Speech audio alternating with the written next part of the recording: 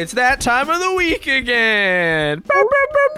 Gunshot, gunshot, gunshot, gunshot. Everybody get up. It's time to slam now. I wish we got a Halloween installment of Space Jam. Or at least like a TV special. Untapped potential. Really? Dude, I think that they should make like another digital Space Jam where LeBron goes into the computer, but instead of LeBron, it's like Jack Skellington. Anyway, hello. Welcome back to They Made Another One, where each week we discuss an oft-forgotten installment in a franchise and see if you should check it out for yourself. Me? Who, me? I'm one of your hosts, Corey. With me, I forgot to say my quote, so now I've given the gag away. Now Liam gets to get first quote. Maybe he'll take mine. Liam, you're up. Liam? I don't want to live till tomorrow if you're the kind of man I'm going to be. You went far more serious than I intend on doing. So we're clear. Mitch is also here. In the words of Jerry, it takes a real man to wear puce. Fuck! Did he get you? That sounds like a Corey quote. I had a puce-related quote, and it's been fucking ruined, dude. Oh, fuck. What else do I got, even? Shit. I might not have another one down. That was the only part of the movie that caught Corey's eye. Oh, fuck. The rest was just innocence tear. Shit. I guess, okay, I do have seriously a mochaccino written down, but only because I just noted that was a very 2011 line for a movie to have. Yeah, there's some good 2011 relics in this movie. Yeah, big time. Some timestamps. So it's not my pick this week because it was my pick last week, and what I went with was the remake of Fright Night. We're established Fright Night fans on this podcast, I think. We've talked about it more than once. Well, I mean, we talked about Fright Night 2 on the podcast, and then since then, it's kind of been a thing. You think it's come up on the podcast? I can never really keep track about the stuff that comes up offhandedly. I've mentioned it at least a couple of times. In Nosferatu, it was mentioned in passing as a vampire film that we visited on the podcast, I think. But I don't know if that's like loomed large. I think, if anything, Peter Vincent's maybe been referenced once or twice, but otherwise, nah. Yeah, you know what, Corey? I think you should catch up people on where you're at with Fright Night, because on the last episode we did on Fright Night, I said that I watched the original before we checked out the sequel, and I loved it. And I said, I really think you guys got to watch this movie, and you've seen it since then, so you should talk about it. Well, we watched it, number 2 for the podcast, went in cold, as established. Fright Night 2 is pretty good. It's one of the better movies that we've done in sort of the widest scope sense, because we've watched some real dog shit. So I think that it made a really good impression on us for the most part. And I was really impressed by it, and it got me stoked to see the first one. And then Liam, we actually saw it together. You and I and mutual friend and roommate of times past and present, Brogo, went to one of our local theaters, the Mayfair, sat on a couch up in the balcony and watched Fright Night number uno. And that movie's fucking incredible. I was like beside myself with how good that movie was. I bought it immediately. I have the Blu-ray of Fright Night. It was like a transformational, like Nightmare on Elm Street-esque experience where I was like, the fuck was I waiting for? Like, I waited forever to get to something that has a reputation. Surely they do have different ones, but it's just such a quintessentially mid-80s movie, and it's got this incredible aesthetic and these really fun performances, and it's like really, really, really horny, like really, really strangely horny. You like that, eh? And the music's really good, and it's got a unique premise that's executed on in a cool way, and Roddy McDowall is there. Fright Night 1 is awesome. It rocketed up my favorite 80s horror charts with great speed. So I was very excited to get to this for a variety of reasons, not least of which that I'll just segue into this part now because I didn't mention it, I believe, last week. But another thing that was weird about my relationship with Fright Night and the remake is that when I was a teenager, like early teenager, um, we had the DVD in my house for like several years of the remake of Fright Night. Like we just had it. And I would have been like, like 14, 15, 16 kind of window of time. I just never watched it. I would see it around and I know the cover like burned into my brain and I just never watched it. So now that I've gone through this roundabout process of getting to Fright Night movies, I'm excited to wrap that up. Do you know how it got to your house? Did you invite it in or? Somebody must have if I didn't. I don't remember inviting it in. I think it was just sort of there. Just wondering if you have any closeted Fright Night fans in your family. I mean, the only person I can think of, I don't think it was my sister. So surely if anybody got it, it must have been my mom. You don't think she's a Colin Farrell fan? I feel like that's enough to get someone. Who, my sister? Anyone. Mom? Yeah, your your sister. I mean, I'm willing to assume that they're Colin Farrell fans. I don't think she was buying DVDs was sort of the bigger issue. It's a legacy franchise, though. Like one of the ones that I think has appeal with like our parents' generation, being like a big 80s movie. Yeah, I think it's more likely that my mom bought our DVD copy of the 2011 remake of the hit film Fright Night. Yeah. We got to get her on the pod. I'll ask. I mean, I don't know if she even really remembers the process of this all, but I can ask and see what she says. Stay tuned for updates. I wait with bated breath. Well, you're going to be baiting a while. If you know what I mean. Mitch is used to that. Yeah. Yeah. All right. Likes to take his time. Edging. So that's my sort of Fright Night experience. That was my frightful night. Liam, you said obviously that you had watched it around the time we did the podcast initially, yeah? The original, yeah. Yeah. I watched it right before the first one. I had a similar experience to you. I loved it. I thought this is such a charming, cool movie to live in. Amazing monster effects, some really peculiar villain performances. Evil Ed in that movie, who is the McLovin character in this one, gives one of the weirdest performances I've ever seen, so and I weird. ended up loving it. It has an amazing werewolfy transformation, because it goes into that lore where vampires are kind of werewolfy, and it's also just like a really great coming of age suburban American tale, and I love those. So I loved Fright Night. I loved seeing it in the theater as well, and I was excited to watch this one. There was nowhere near enough people in that theater. It was a relatively quiet outing. It is, yeah, and sometimes that happens for big movies at this theater, but also I think Fright Night doesn't really get its due, that original one. I mean, people know the title, it's such a catchy title, people know the poster, but I never really hear people actually talking about the movie and or so putting it on good. lists of good movies from that time. I think it slips through the cracks, even though it's obviously well known and was popular at the time. I think it slips through the cracks a little bit. That's a shame. It is, yeah. That's a just shame. too bad. Yeah, but it definitely has its big fans out there, and that's why it was able to get released on Blu-ray and get this remake and stuff. I'm the guy. I was late to the party, but I'm the guy. Had you seen? I'll just do this now. Had you seen the remake before today? Yeah. I saw this one in theaters. I mean, of course. I would have been, I don't know, 9th grade, 10th grade. I went with friend of the show, Keiki, actually. Legendary move. I asked Keiki, I sent him a message. I said, do you remember anything about Fright Night 2011? Keiki often has a really good memory with movies. And he said, not a goddamn thing. So you don't remember anything. He totally forgot it, and I was mostly in the same boat. I mean, it was a movie that I remembered going to see, so I haven't completely forgotten it, and I'm sure there's some movies that I have completely forgotten that I saw.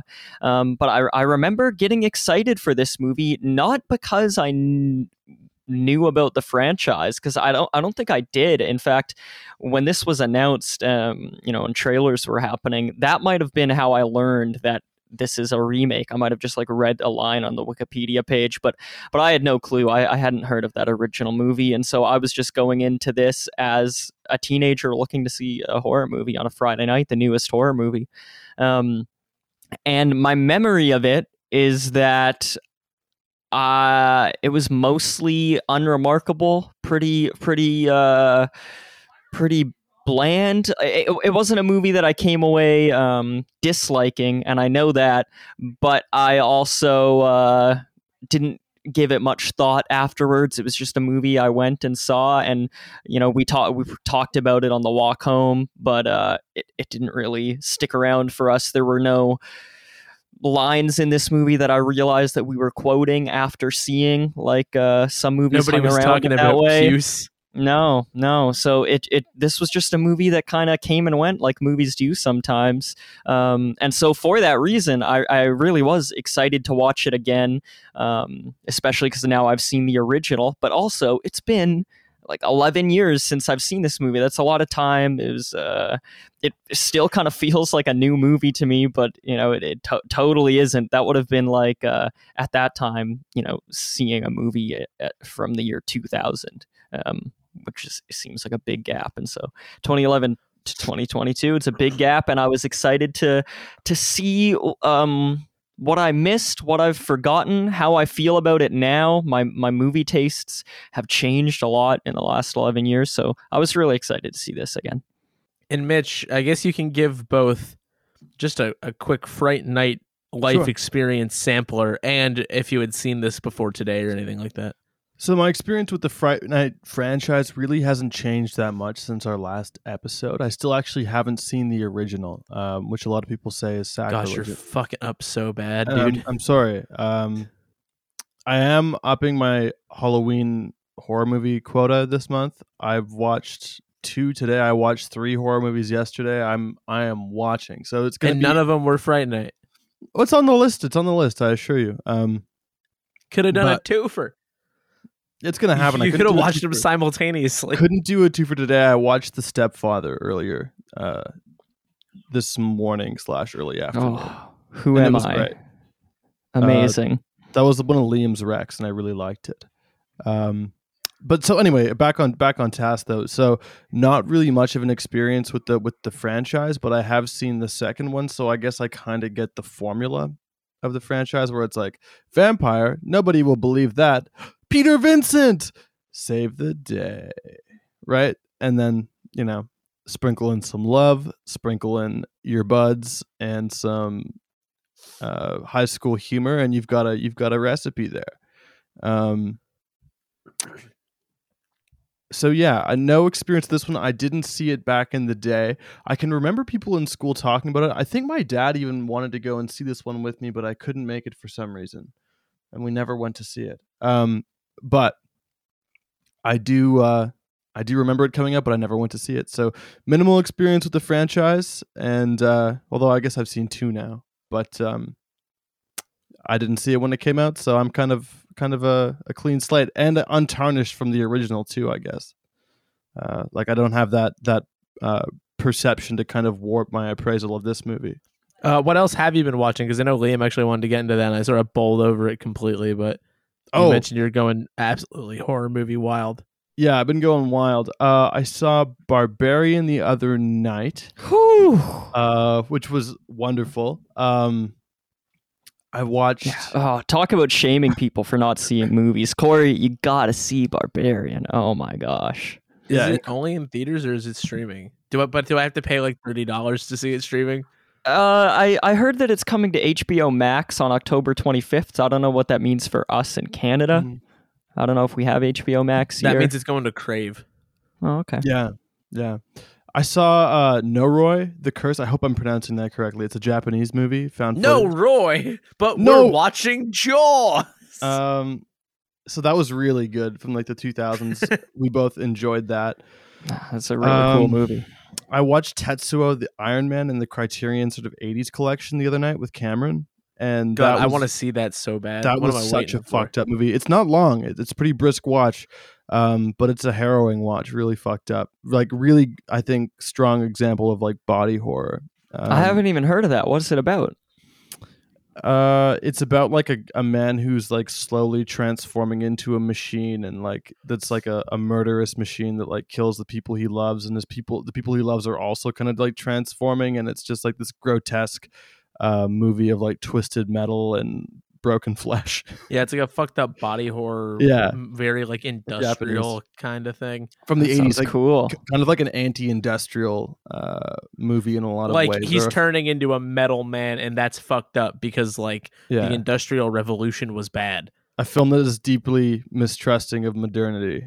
So yeah, it's an interesting film. And then I watched The Keep. I watched Prince of Darkness. I watched Road Games. I watched The Fan. So those were all on the Criterion 80s thing. I rewatched Opera by Dario Argento.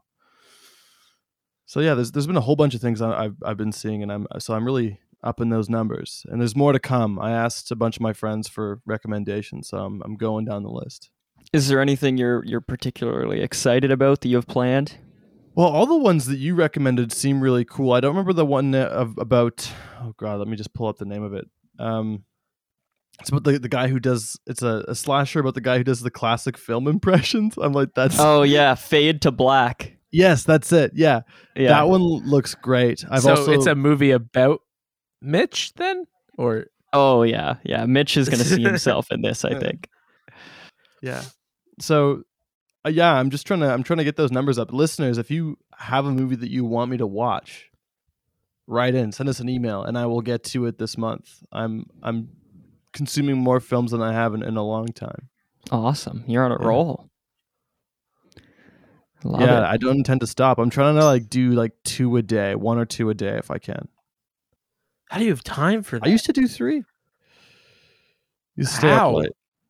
When I was doing 3, that's when I was also like in film class, so I was also watching a lot that way. Oh well, yeah. I mean, Yeah. you know, that's like juicing basically. Yeah, it is. It's it is not even natty, bro. gaming the system a bit, but Not even Natty Light, bro. So Yeah. Liam, what have you been watching then? You wanted to talk about. Sorry, talk about talk about the movies. Yeah, I watched a movie called Satan's Little Helper that I've been wanting to watch for years. It came I out love in that Simpsons dog. 2004. Yeah. And it's often on lists of like underseen horror movies, Halloween horror movies. And so I've always wanted to watch it in October, which is, you know, if I miss my window, then I miss it. And so I've been missing it for so many years. And so I finally managed to watch it. It's a really dark, like, dark as in like kids are dying and like old ladies are getting hit and stuff. It was satirical, low budget movie about this kid who is really into a video game called Satan's Little Helper, and so he dresses up like a little Satan and he just really wants to be an aid to Satan. And he runs into a masked killer in the neighborhood. He doesn't know that the dude is actually killing people, and he really wants to be this dude's helper. And so they go on some adventures together. And people die along the way, and then the kid gets in over his head. And it's a really peculiar movie. It kind of has the same vibe as like Jack Frost 2, where it's like the Snowman movie we watched. The thing that we did. yeah, that's right. Yeah. Where it's very irreverent, silly, but also like kind of deranged and evil. It was really interesting. I quite liked it. And then I followed that up with a rewatch of a movie called Terrifier. You guys might have been hearing about the sequel that just came out, and I'm dying to see it, and I would love to do it on the pod, but I don't think there's a way to watch it in Canada yet. Well, we'll watch it eventually if it's any good. Yeah, so I watched Terrifier. That was a rewatch for me, and that is a really twisted, dark, unsettling movie. Not just in terms of gore. It's like a splatter film. It's basically just a slasher, but it shows a whole lot of the dismemberment and stuff. But that's not the only thing that makes it creepy. Also, the acting is just kind of off, but it feels like it's supposed to be sincere most of the time. It's color corrected like really harshly all the way through.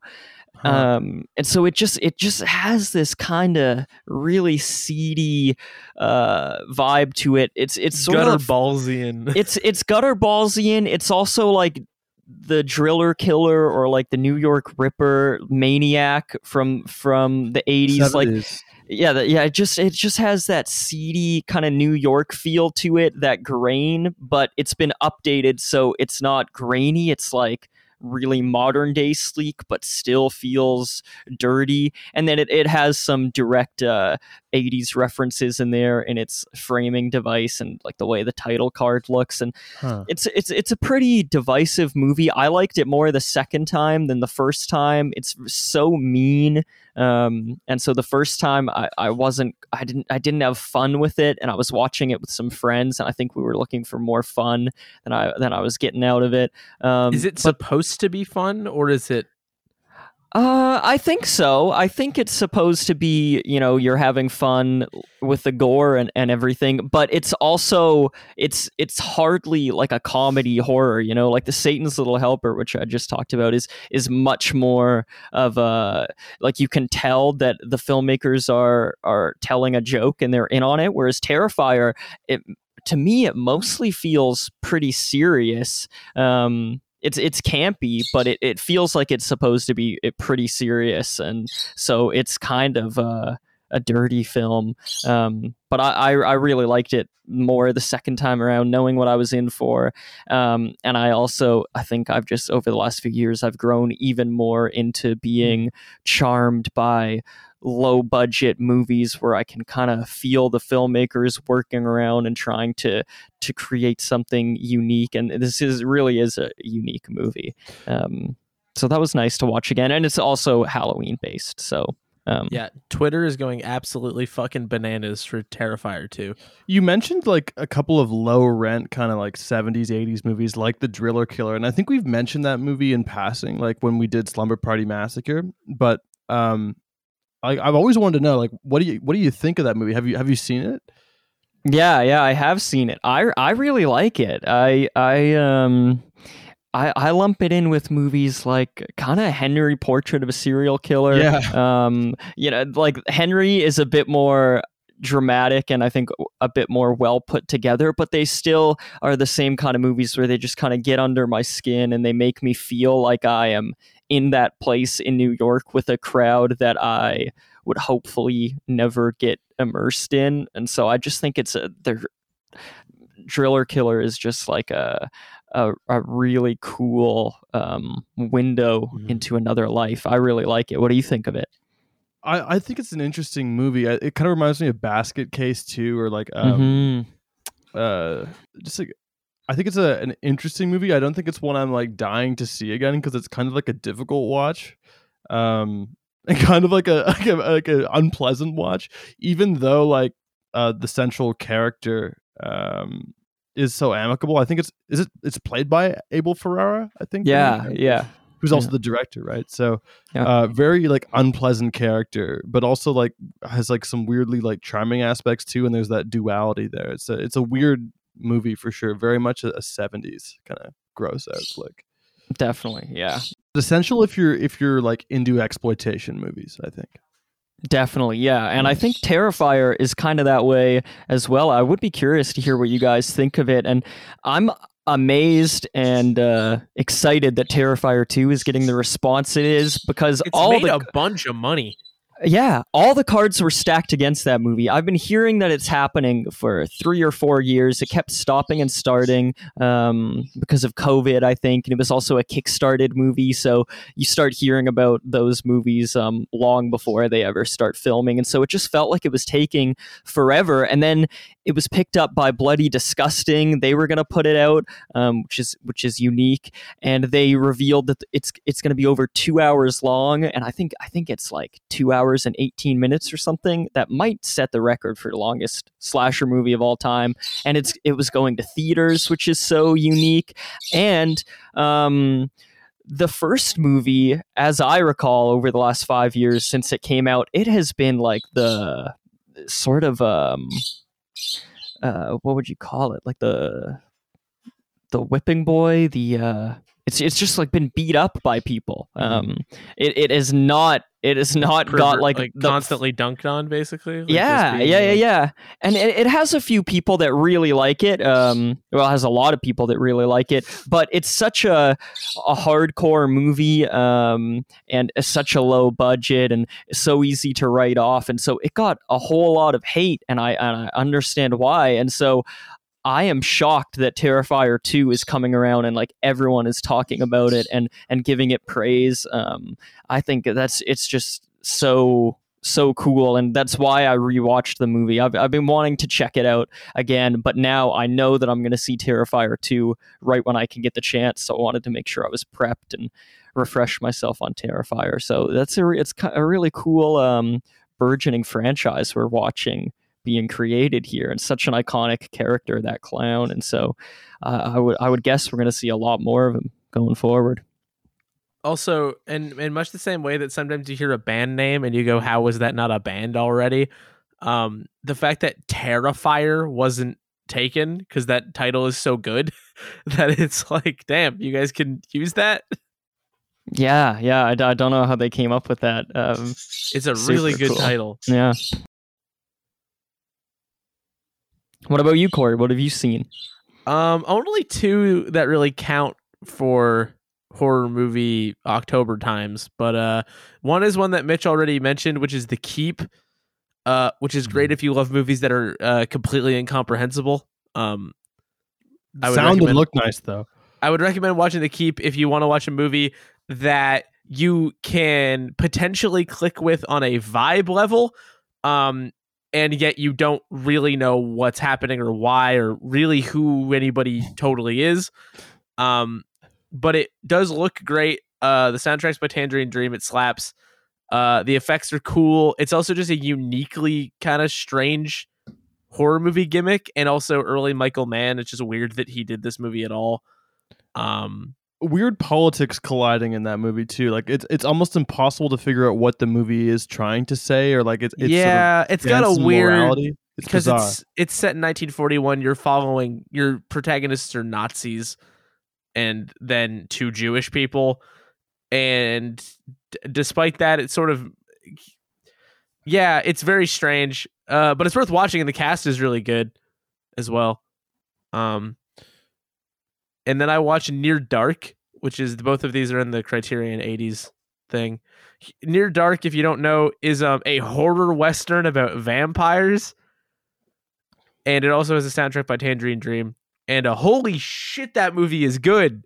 Is it like From Dusk Until Dawn? I've never seen that, so I have no idea. Is it a horror western about vampires? Yeah, it's like a Tarantino written western with Robert Rodriguez starring Tarantino and George Clooney, and they're two criminals on the run, and then they wind up at like a biker.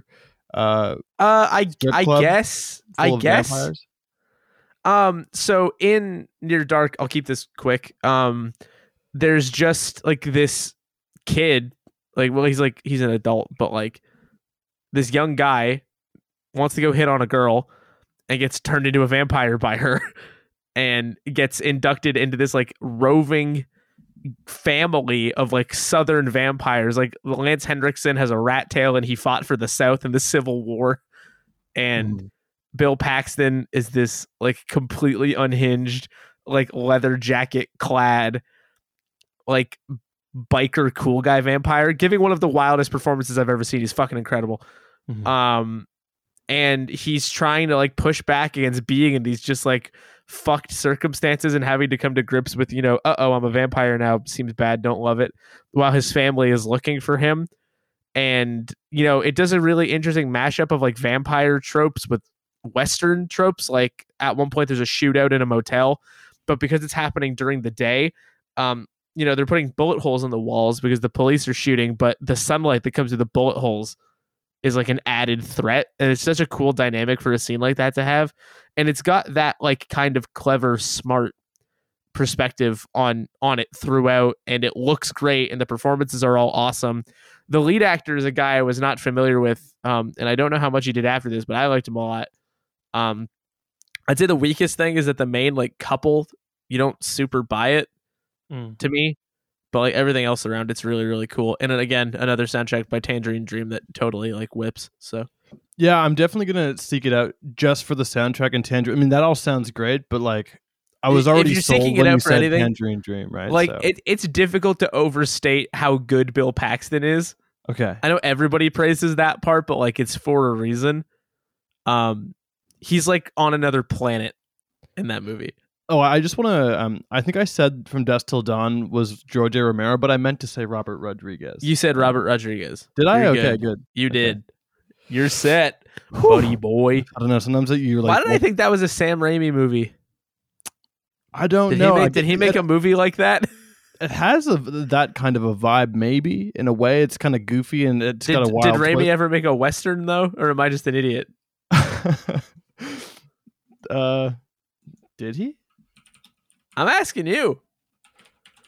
I'm I the can't guy who think of met one. Ted Raimi. Maybe I should know. I met him too. Well, I met him 3. He made The Quick and the Dead, actually. I was thinking of that. Yeah. I which just is was thinking of totally that. different, but it's got a close enough name. Not really. I was just wrong. I appreciate you trying to throw me a bone there, but I was just wrong. Yeah. You know what else is a horror movie with a good name that also is in like a desert location? Fright Night. How's Mhm. that for a segue? Pretty good. How about those apples in the pie that Liam made? I The hate apple that pie. desert. The desert that this is set in. I where love there the is no dessert that reception. is pies. Mhm. Is pie a dessert? Yeah. Oh yeah. I think. Well, what else would it be? What do you think? Well, I don't know. Like, Yeah, not it's a dessert. everything that's a snack is a dessert. So you saying that you think pie is a snack, but you weren't sure if it's a dessert? Well, I guess like you can make kinds of pie that aren't desserts is maybe a better point for me to have tried to make. Like what? Like a meat pie? Like shepherd's pie isn't a dessert, Right. Yeah. for example. Or a quiche. But I also don't even know that shepherd's pie is a pie. Quiche is more of a pie than a shepherd's pie. But it's not called a pie, so it's less of a pie. Yeah, but shepherd's pie is just like fucking Shepherd's meat pie and is as much as a potatoes pie and as anything what? else. Ah, It's no. got crust. Yes. no, usually I don't I mean, think it does. mac and cheese has crust too. It's just because No, wait, what the do you- pan you cook What it do you in. mean? Is shepherd's pie served with crust? I don't You know. if make I've it in had a that way. crust. That's me what just- it is. That's why it's pie. All right, I'm seeing it as a crust. Huh. What do you mean? Whatever. I don't know if I've had it served in a crust like normal. I think It's I- always got that. no.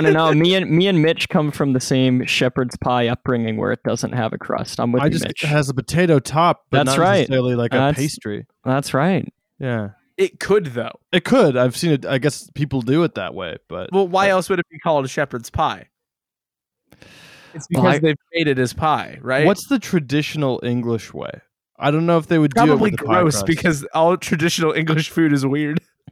Hmm. It's got 18 different kinds of beans in it. It's like wet for some reason. You're right, Corey. When it has this crust here, that's definitely a pie. It's a pie. But the it's one not that it's not a dessert, and the one that me and Mitch have is not a pie, but it's still called shepherd's pie. And It's so like a I'm casserole. wondering, They should name it it something is like else. a casserole, but which came first? That's what I want to know as well. The shepherd's delight. Is what they yours should like a call that. revisionist shepherd's pie to make it more of a traditional Is pie? mine? I think yours is. No. Why well, else would it be shepherd's pie? Yeah, maybe it is a revisionist shepherd's pie. Yeah, I Yeah, think, you I guys- think yours you is guys got- revisionist, bro. No, yours is. What do you No, you. mean? No. I dispute that. No, because if ours was a revisionist shepherd's pie, then it would either be closer to a pie or it would be called something else. I think it makes sense Okay, that break ours it was a down for me, shepherd's Corey. pie, and then What goes into your shepherd's pie? Break it down. Pie for starters, obviously. like a full Okay. apple. Quit being smart. Full apple pie. I mean, like, it's not about what's in it, because it's like you can make a bunch Just- of different kinds of pie. Just answer the just question. humor the man. Just answer him. Well, it's got like meat and like peas. What and, like, kind of meat? I don't fucking know. I don't make it. Brown. I don't know. I Brown genuinely meat? don't know what to tell you. Is it beef? I guess. Probably. Oh, then you're having a cottage pie, not a shepherd's pie. Oh, What do you he mean? walked you right into that. I So want it's that not- might He's have got been a definition. trap. that might have been a leading hang on. question. Stop. Hey, guess what? That would still be a fucking pie then. Yeah. The argument that we're having is whether or not it should be a pie. No. We solved that a long time ago. I told you that pie is ground lamb. Oh. Nobody is making a shepherd's pie with lamb on a regular basis. You're being such a piece of shit right now. Nobody is making it with lamb. They haven't made it with lamb since the Highlander was alive. What are you talking about? Does the lamb one have a crust? I don't know. They all have a crust. What do you mean? No, they don't. You're wrong. Corey, the majority of the people on this podcast say that it does not have a crust. You're doomed. I'm Googling it right now furiously. 8 things you never knew about shepherd's pie. Okay. It will tear your friendship apart. Okay. I bet you didn't know that. Control F crust. Oh, I knew it. This is the fourth time this has happened to me. This is bullshit. What do you Oh mean no. the fourth Shepherd's time? pie hails from Scotland. The original shepherd's pie were baked in pastry crusts and used Get leftover fucked! roast meats Get combined with fucked! savory gravy. Get fucked! It's a fucking pie! However, when the dish made its way from Scotland to Ireland, they skipped the pastry and used their abundance of potatoes instead, it's a creating fucking the pie. modern day mashed potato topping. It's a pie. Well, So I think we're seeing some kind of an unusual hybrid going on. We abide by the Irish way. Do you it have seems. Scotch-Irish heritage? Is it a No, my combination? family's from Ireland. My Okay. dad's family's from Ireland. Traitors then. Traitors. Look, I'm not saying that I've never had shepherd's pie that's just like the potato version. I definitely have. I probably have that more regularly than I have one with a crust on it, just to be clear. However, I won't be told that it's not a pie. Well, this article It's that a I'm pie. reading is just called tasteofhome.com, and I don't know. Oh, now If- you want if to it's backtrack very because credible. you were beaten. Well, I think it could be the source. I think we need some better sources. So I'm just going to keep digging. You keep digging. Does the crust one also have potatoes, or is that like totally substituted? No. out? When it made its way to Ireland, they It's got the rid. 21st century, Mitchell. Listen, I'm You just can trying to talk do about both. pie. There's The no need Wicked to. Witch of the East, bro. You don't need to attack my character, bro, just because I'm talking about shepherd's pie and you're wrong. Okay, you're clearly on the run in this argument, and that's why you're I disagree. attacking me because I'm different, bro. I am not on the run at all. I just won the argument and you're trying to find alternative sources. Interesting. According to the American Merriam-Webster Dictionary, the first known use of the term was in 1854. In British usage in the 1850s, the term referred to a Scottish dish that contained a mutton and diced potato filling inside pastry crust. Neither shepherd's pie nor cottage pie was mentioned in the original edition of Mrs. Beeton's Household Management in 1861. More recently, shepherd's pie has generally been used for a potato top dish of minced lamb. According to the Oxford Companion to Food, in keeping with its name, the meat should be mutton or lamb, and it is usually cooked with meat left over from a roast. As with beef, it was commonplace in the day before refrigeration to cook a Sunday joint to last in various guises throughout the week. So I'd like to make an argument, which is that none of what you said makes me wrong. No, but we're just seeing Then what do you mean? we're What are seeing you a lot of doing? collisions of different ideas and But contradictions. I'm right. in You how just we elaborate agreed it. that you didn't prove me wrong. Interesting. Okay, It's a there's an pie. even- We're not there's an doing. even It's better been fact. 45 minutes. A That's more right, so there's- elaborate version by Auguste Escoffier. That's the guy who made the menus on the Titanic. He named Nobody's this dish- eating the fucking Titanic's version of shepherd's pie, Why? though.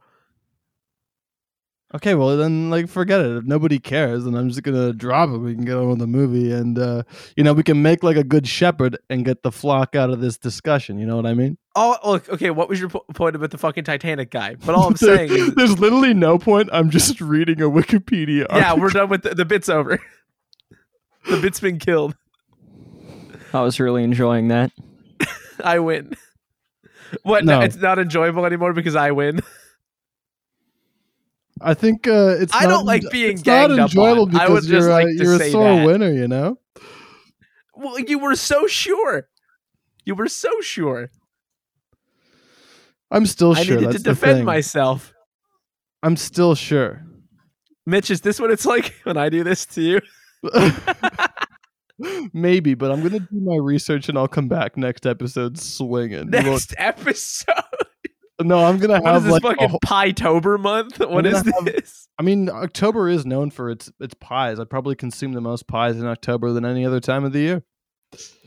Agreed. Yeah. December would be second up, but I think October I have the most.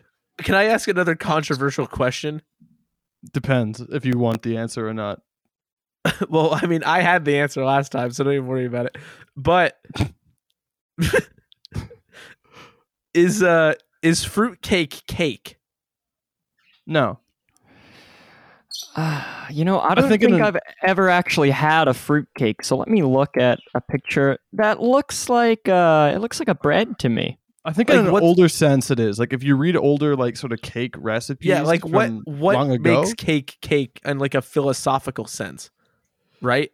Like, Also, I think a historical sense is important to consider Like, that because like does it cakes need to used be like made so a- fucking dry with like so few ingredients, and now we have such an abundance that we can make these elaborate confections. But cake 100 years ago was like this miserable fucking bread thing that was sweet. yeah, they didn't have those Heinz deep dish frozen cakes or whatever the fuck. Those like chocolate cubes that you put in your freezer.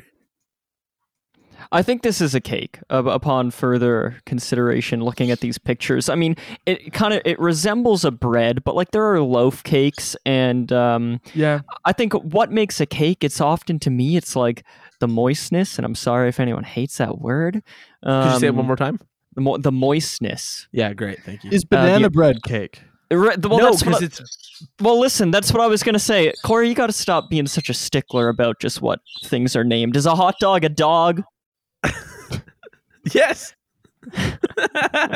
So I think banana bread, it can be a bread, but sometimes I make it or I have it and I'm like, this is much more of a banana cake. It's fluffier and it's more moist and thick. That's your execution, though. That's not like foundationally what the thing is. No, I think Because, like, if you look at the foundationally, it's- recipe and the way that the batter comes together and the consistency in a of the batter, loaf. it's the same as a cake batter, really. Like, and the process in which you make it, it's just put in a loaf pan, and I think that's the distinction. But we Otherwise, got the carrot cake, ingredients so are why do just we like call cake. this banana bread when we could already just go all the way? Well, if I made it in like a bundt cake pan, would that make Alliteration. it a cake? It would. I think but what's so, a bunt? I don't know what that is. Sorry, that's why I didn't answer. Bunt? Yeah, BUNDT. a silent D in there. Yeah. I don't know what that. Okay, I mean maybe I know what that is, but I can't picture You it. haven't been cooking your shepherd's pie in bunt pans this whole time, Corey? That's a- No wonder you're so confused. Bunt cake. Oh, it's the thing with the fucking thing in the middle. Yeah. I feel like I thought you were just gonna like have a totally different word for it from your family. Oh, you're talking about the flippity flam cake. You're talking you about the talking donut cake. you're talking about disc cake. You're talking about ringette cake. You're talking about gake.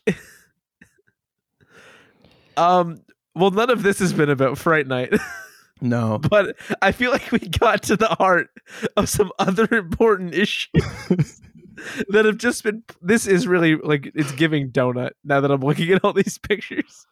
Okay, you need to stop and we need to get on track or else we're going to be fighting all night. Now I'm the guy who's off track. No, I'm just warning you that I feel the barometer I'm rising. warning you. This is a warning. It's a fucking threat, bro. Threat level, fuck you. We're going to be talking about the culinary arts until the cows come home. And then nobody's going to listen to this podcast. Fuck, I'm sorry if you're listening to this. We're 50 minutes in. I'm not right. sorry. I had shit that I needed to do today. Fuck that. Yeah, me too. But here we are, dying on hills that don't exist. Dying on bunt-shaped hills.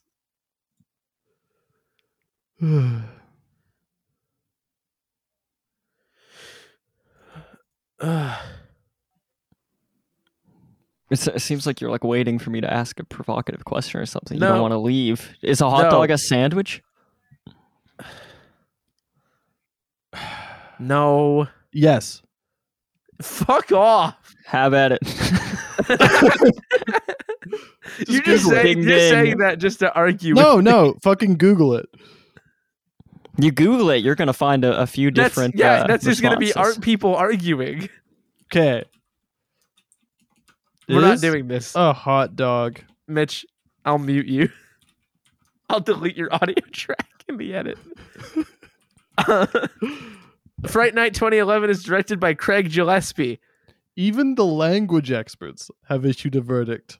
Merriam-Webster. He directed The $1 Million down. Arm, Lars and the Real Girl, and Mountain Dew Defeated. And I intentionally did not look up what that means because those words in that order is really funny. Mountain Dew Defeated. The movie is written by Marty Noxon. She wrote some Buffy the Vampire Slayer. She was also a producer on Buffy the Vampire Slayer. I Am Number 4, Unreal. She was also a producer on Angel and Prison Break. And then Tom Holland is accredited as well because of the original Fright Night. The movie was edited by Tatiana S. Regal, who worked on $1 Million Arm, also with Craig Gillespie, United States of Terra, which has Toni Collette in it, who will come up later. And I believe Craig Gillespie might have worked on that too. Pam and Tommy, and also Cruella. The cinematography is by Javier Aguirre-Sarobe. I don't know. They edited The Road, The Others, Lyle Crocodile now in theaters, Thor Ragnarok, Poltergeist 2015, and the second and third Twilight movies. The music is by Ramin Djawadi, who famously did the music on Game of Thrones, or a lot of it, not all of it, but a lot of it. And also House of the Dragon, which is on right now, Blade Trinity, Westworld, Pacific Rim, Prison Break. Also, I thought this movie was particularly well cast, so I was like, who's the casting director? Occasionally we'll do that, we'll break the mold a little bit. You want to talk about a casting director with some fucking credits? Allow me to introduce you to Allison Jones. Casting director for, among others, Freaks and Geeks, Lady Bird, Curb Your Enthusiasm, Arrested Development, Booksmart, Mid-90s, 8th Grade, Veep, Popstar, The Office, Paranorman, Scott Pilgrim vs. the World, Step Brothers, Talladega Nights, Borat, and Knocked Up. Notably all excellent casts and Wow. great pulls and great guest appearances in those Extremely shows. good casts. Yeah, that's incredible. She's like an unbelievable talent at casting. Like, that list is insane. Mhm. And those were select cuts. There's more. Unreal. So shout out to Allison Jones. Cast of this movie. We've got Anton Yelchin playing Charlie. He was in Green Room and Charlie Bartlett, which I've talked about on the podcast. Star Trek, 5 to 7, Thoroughbreds, and something called The Pirates and an Adventure with Scientists, which will come up shortly. Colin Farrell is Jerry the Dracula, In Bruges, The Lobster. Dracula. That's a name of a vampire. Are you sure? Oh yeah. Okay. Yeah. True Detective as well. Christopher Mintz-Plasse, aka McLovin, for the rest of his life, he will always be known as McLovin. Now, I was thinking in the car the other day. Does McLovin, the actual guy, Fogel, does he have a last name in the movie? They ever say a last They name never for say Fogel? it. No. Well, I think his last name is His last name is Fogel. His name's eh? Eric Fogel, I think. Eric? Yeah. I don't know, man. That Is might it be a Eric? made-up memory. Can you fact check that? Yeah. You're the guy who's Googling everything, so could you please fact No, check not that? Eric. Eric Fogel's a film director. What, did we do one of his movies on the podcast?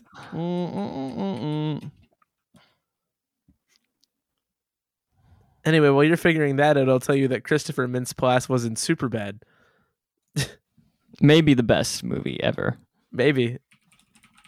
Of that, we can all agree. Yeah, David Tennant plays Peter Vincent. Doctor Who, DuckTales, a movie called Nativity 2, Danger in the Manger, and The Pirates and an Adventure with Scientists. So they had worked together before. Speaking of people that had worked together before, Imogen Poots plays Amy. She was in Green Room, which also had Anton Yelchin in it. You're messing up the timeline though. That was after.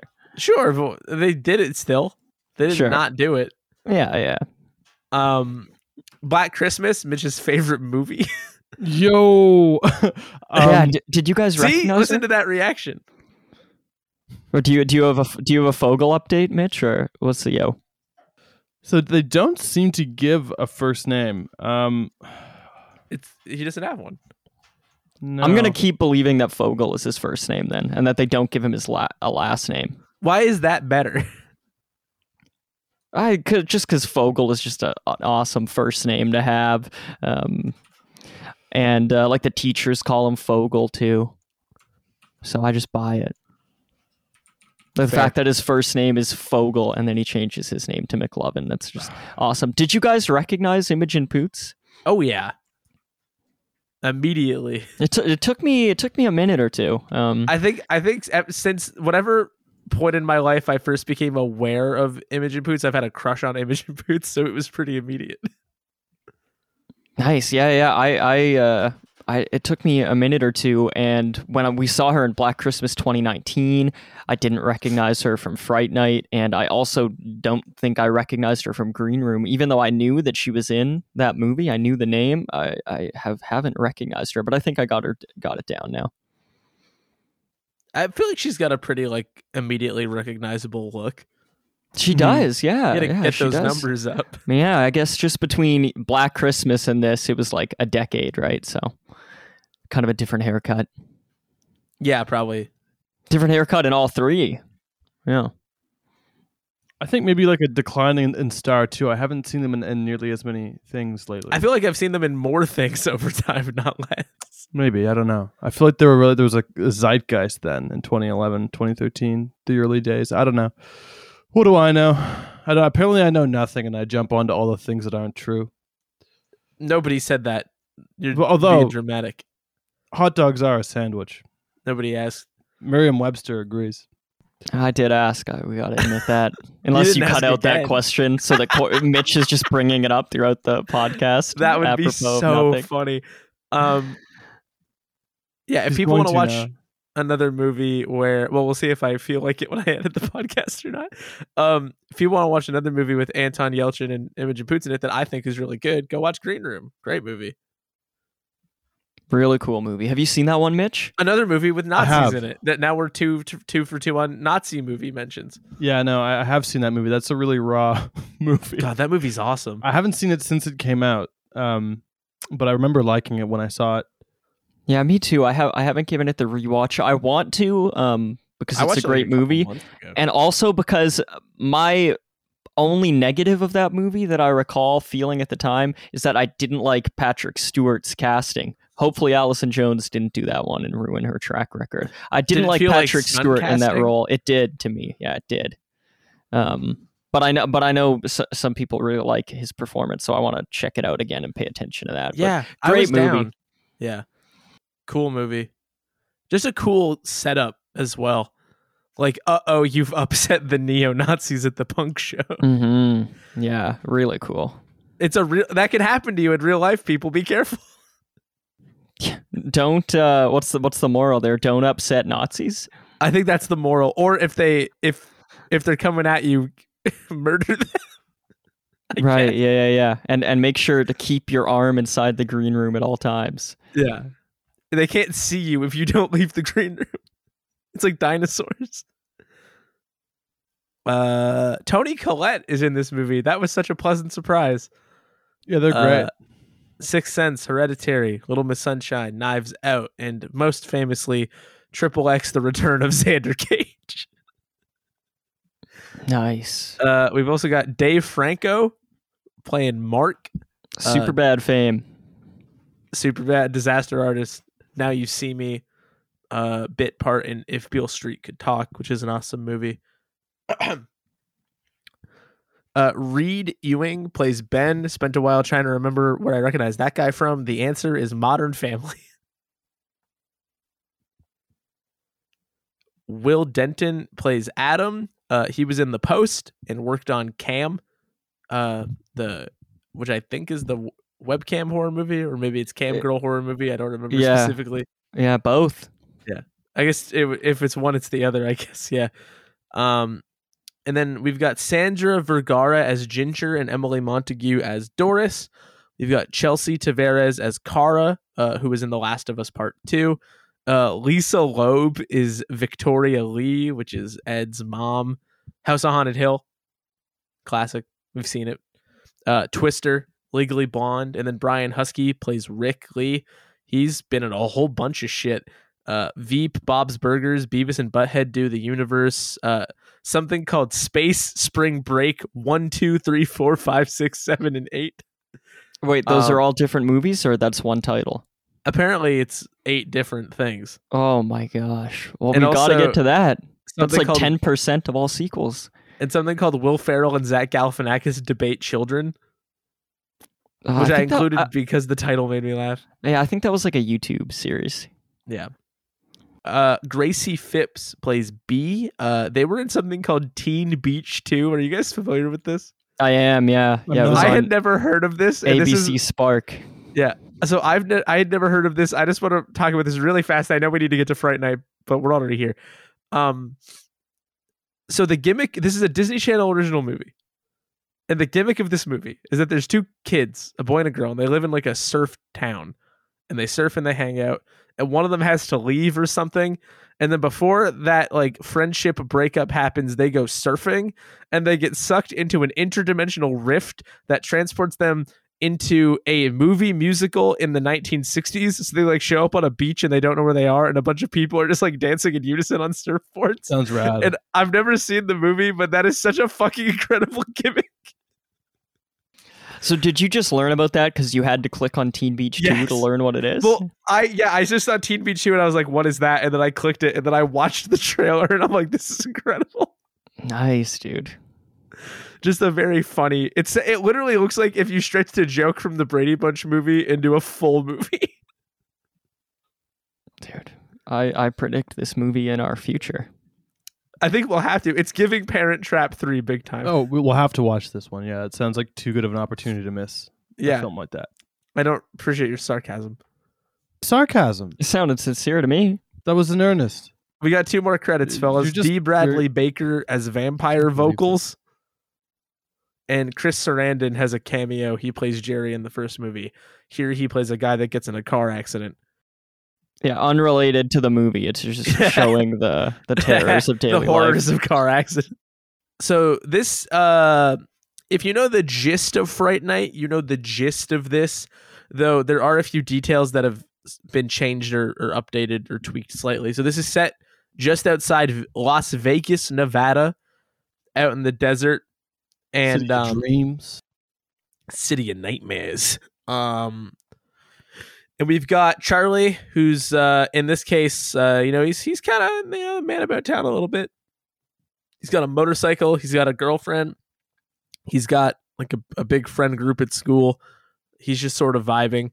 And but we meet his other friend Ed, who we learn is absolutely 100% convinced that the reason their friend is missing is because that Charlie's new neighbor Jerry, played by Colin Farrell, is absolutely a vampire.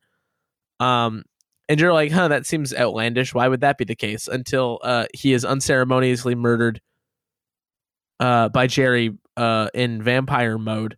And realizing what had happened and doing some digging, Charlie then becomes convinced that, yes, our neighbor is absolutely a vampire and needs to do something about it, but has to try to convince people that, hey, no, I'm not insane, and I'm not just going back to my weird dork friends doing some fancy fantasy stuff. Our neighbor's actually a vampire murderer, and we need to stop this. To do so, he seeks the advice of the world's greatest vampire expert, who is essentially just Chris Angel in this version. He is like a Hard Rock Cafe kind of guy. like a Hard Rock Cafe illusionist, like stunt magician.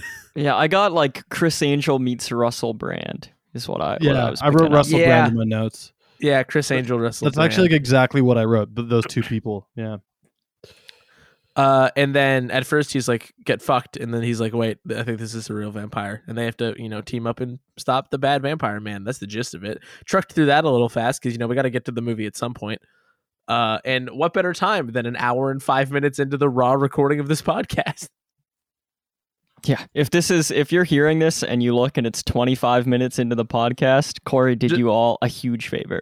And I cut out 45 minutes of... He deleted my arguments, which were sound, wrong, both logically which were and wrong. otherwise. And they were if wrong. it's shortened, just know that you've been lied to. They were wrong. It's not a pie. No, Also, it is a pie. Ah! Yeah, that's right. I You missed trying to keep your story straight. You fell for my trap. It's not a pie. You got tell you Bugs that. Bunnied. That I'm censoring. No one will ever hear my flub. I just get rabbit season, duck season. Oh my god. That's horrible. Anyway, to distract from my failures, Mitch, what'd you think about Friday Night? Not bad. I had my defenses, my hackles up going into this movie because a coworker What, were said you worried that it was a shepherd's pie? What does that even mean? He's scared. I just Scared of the wanna truth. know. I go through my life trying to figure out, like, how can I find some peace? How can I live with peace? And I think this podcast is not the answer. Yeah, this podcast and your job is not the answer. Oh, that too. Yeah, that too. The 24-hour news cycle. Anyway, I was talking to a coworker and they were like, "Fuck this movie. This movie sucks." So I was already kind of like ready to not like it. But I found this movie really charming, and I didn't like want to like this movie, but I did. And for like a number of reasons, and I think it's just because it follows that Fright Night sort of formula that I saw in the second one that mostly worked for me. I think you have some charismatic performances. At first I was like, man, what's David Tennant doing as like this guy? And I want my Peter Vincent in a wood-bound office in like a tweed hunting jacket. What's this? Why is he Chris Angel? But there's enough sort of charming things going on that it all kind of works and the performance click. And I think it's sort of fun seeing this material revisited in the 2010s, kind of a fun period to revisit. So it worked for me. I'm not like crazy about the movie, but you've got a really good cast and some solid performances and some writing that works. When you say you didn't want to like this movie, Mitch, what do you mean by that? Well, I feel like I missed this movie originally because I didn't want to see it, because I felt like I would just like turn my nose up at it for some reason. For some reason. Yeah, I don't know. But yeah, I feel like I didn't want to like this movie because I think just like endorsements I can remember hearing from long ago, and also just like more recent ones I've heard people talk down on this movie, so I was kind of ready not to like it, and I wasn't sure like if I wanted to like it, because I know like a lot of remakes from this period I don't like, and a lot of sort of theatrical movies from the 2010s I think are kind of a rough experience. So I wasn't like, I was kind of like ready to not like it. I often like sit down and I watch a remake of like a big franchise and I'm like, okay, like I'm ready to rip it to shreds, because I think, the studio is just going to go a certain way with it, and you can kind of predict all the twists and turns. And while it is a predictable movie, I think it's also very I mean, very it's literally charming. a remake. It seems like a super Hulakian's wet dream too. I feel like that's kind of why I also wanted to dislike it. I don't see that. You Are we don't? gonna have to explain what that David is? Tennant as your central vampire killer, That's just a guy from Doctor Who was in it. I see. and then it's got this sort of supernatural thing, kind of this strong It's just thread. got a vampire in it. Yeah, but it also has, I think, like an edgier sort of like 2010 kind of like hard rock redressing of it that I think appeals to that sort of show's sensibilities. But is it for that, or is it just from when it was made? It could be from when it was made, but I remember like a lot of people who were kind of like into that sort of subculture were really into this movie. I think for that reason, it feels almost tailored to that in my appraisal. I don't know of it. anybody who saw this movie when it came out. So Yeah, so I didn't want to like it, but I did. It was good. what about you, Liam? Well, first of all, did you want to like it? And then did you like it? I did want to like it. Yeah. I think the more movies I like, the better. So I'd like to like them all, and I hope that I liked this one because I kind of felt bad that I had forgotten a lot of it and had just let it go in one ear and out the other. And so I thought it would be fun if I came back to it and learned that my taste changed, or at least had been refined enough that I was able to really stand up for it, and or at least have a stronger opinion on it. So I was hoping I would like it. I was, and I did. I really did. I really like the theme that this movie stresses more than the first movie. I think this is a clever change from the first movie. Is they dig more into the relationship between Ed and Charlie, and they switch that dynamic around a bit. In this movie, it's Ed who catches on to the neighbor being a vampire, as opposed to our main character Charlie. And so Ed is trying to tell our main character that his neighbor is a vampire. Charlie doesn't believe him. Ed gets killed off really early in this movie, which is also different than the original. And that is what inspires Charlie to look more into it. And then when Ed comes back as a vampire, they can again play on this idea that Charlie didn't believe him. And I think that is just really, really clever, because I think that relationship is sort of there in the original, where Ed is kind of this weirdo who feels alone, and he gets seduced by Jerry. But I think connecting him more to Charlie and this high school idea that you have friends, and then one day they're just not really your friend anymore. Mm-hmm. And you guys grew apart, or maybe like in the case of Charlie, one of you kind of made the decision where I'm going to move on from this. I'm going to get in with a bit of a cooler crowd. The stuff that we used to do, I don't want to do it anymore. At least I don't want to do it publicly, because there's kind of this idea in the movie that Charlie he's actually a dweeb. He's goofy. He's not all that popular. He's got a hot girlfriend. Sword video drops. Yeah. And so I really liked that thematic lining to the movie. And I wish they would have gone a bit farther with it. I wish that it didn't feel as rushed to me as it does in some places. But I still really appreciate that it's in here, and I think it gives for a lot to talk about. I love Colin Farrell's performance as the vampire. He's one of my favorite actors, and I really liked him at the time as well, as an actor, because I was a huge Daredevil fan as a kid, and he plays Bullseye in Daredevil. But I don't remember really being taken by his performance in this movie the first time around, and this time I can really remind myself, oh yeah, I think he does the sexy, casual, sinister, soulless thing really well. I think he is the next best thing to Chris Sarandon, if not equal to.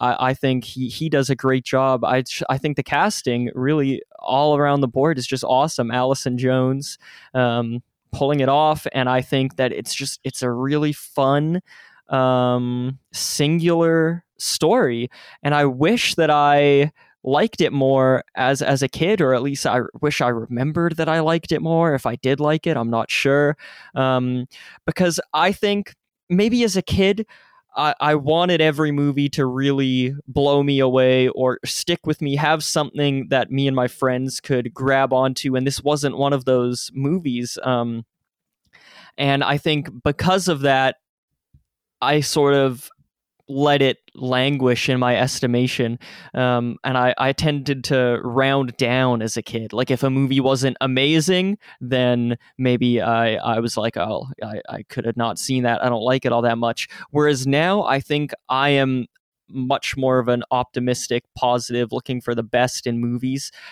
kind of viewer, and so I round up. And so this movie didn't have everything in it that really took me to being like, this is as good as the original. This is an amazing 2010s horror movie. Because it has aspects to it that I wish had been tweaked, and then I think it could have got up there, and as is, it doesn't quite do it. But it has so many cool things that I think are really emotionally heavy and also action heavy. I like the action, I like the comedy, I like the characters. So instead of rounding down and saying that this movie is sort of is just okay, I think now I round up and I'm like, this movie is pretty freaking sweet. So I'm really glad I saw this.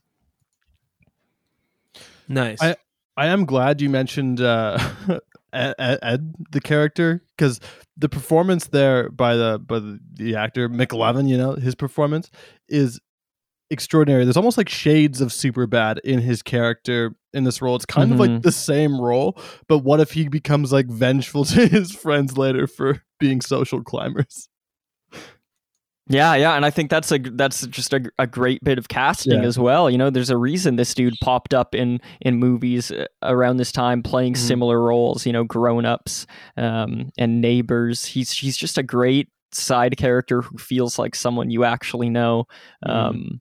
And I think even in 2011, I was like, man, aren't we kind of past the McLovin guy? And maybe I didn't give him enough credit. And I loved Superbad back then, but now I think I think it was a great choice. I think he fills it out really well. I wish that his character was given a bit more time to not be so aggressive and frantic. I think he ends up being like a bit meaner than I would like in the way he's coming at Charlie and coming at Charlie's girlfriend. And I think I would have felt for the relationship more and his eventual resurrection if I had seen in him a bit more of if I had felt worse for him that Charlie left him, and I did feel bad for him, but I also thought, man, dude, you're kind of a bit of an immature dick. And so I kind of understood the relationship fraying, whereas I think it would have been better if I had sided more with the Ed character than I do the Charlie character. Mm-hmm. What about you, Corey? General thoughts? So about, I don't know, 30 minutes into the movie, I was like a third of the way through. I got on Discord and I said, bro, I'm like a third of the way through the Fright Night remake and it's incredible, with like 5 question marks, to a group of people that all sort of agreed that, yeah, it's really good. And yeah, it's really fucking good. It's like really good. So that held up all the way through? For the most part, yeah. I stand by it, Nice. certainly. I was very, very pleasantly surprised. Not that my expectations were low or anything, but just that it's so good. In so many ways is what caught me out. Like, so many aspects of it are high points or strong points. I think maybe it doesn't 100% stick the landing. I don't know if I'm in love with the climax and falling action of the movie, which does also wrap itself up pretty fast. But I think I was really hooked for especially the first 2 acts, and I thought the ways they modernized it, because as much as Mitch is right in that OG Peter Vincent's fun, there just wasn't a sensible parallel to be making for 2011 that a kid would be obsessed with, like Tweed Woodman or whatever. So yeah. I think that the Chris Angel thing really caught me out. I enjoyed that a lot, but I also think it's like high school movie fundamentals are really strong, and I think all the performances are really good. That's a good point. And also Colin Farrell in particular is like exceptionally good. And it carries the original movie's like weird sexual energy through, I think, in particular, what Colin Farrell is doing. Dude is horny as hell. There's a point where he takes a bite of an apple and it seriously looks like he's gonna just come. Like, it's insane. Like, it's so weird.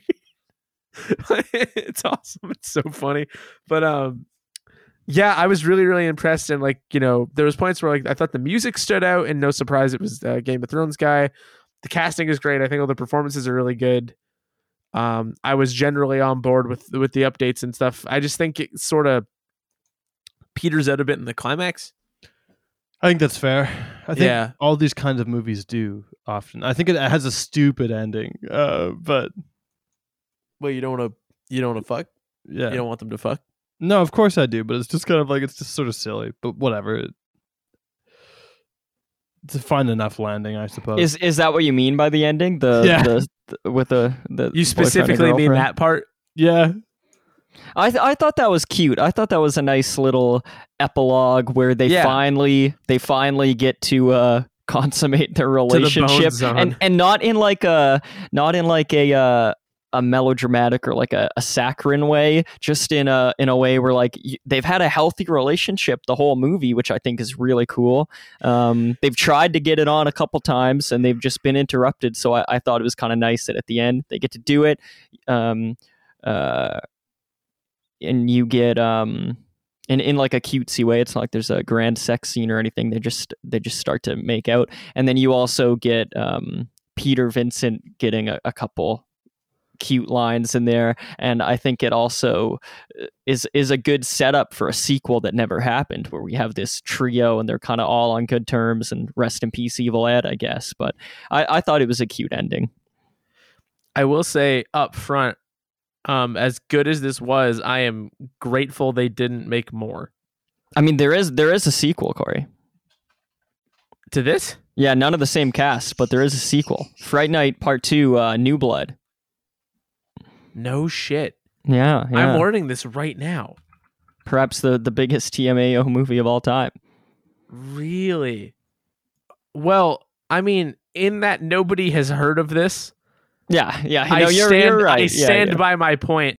In any case, I guess what I mean is I'm glad that they didn't like try to like franchise it out and make like 4 of these, like with the same people or not. Like, I think this is just a good execution of that remake, you know, like in that way. And they just kind of got it in one, and we don't really need to do it again. Because even as good as Fright Night Part 2, the original is, you can also even see there that like gimmick-wise it's running out of steam a little bit. So I think it probably works well to do it this way. But yeah, it's funny. I was reading Roger Ebert's review of this movie, which he gave a 3 out of 4. interesting. He would have been living then still, so yeah. Yeah. And there was a line in it that made me kind of laugh. Let me find it. Fright Night, directed by Craig Gillespie and written by Marty Noxon, is several degrees superior to Final Destination 5, which opened a week earlier.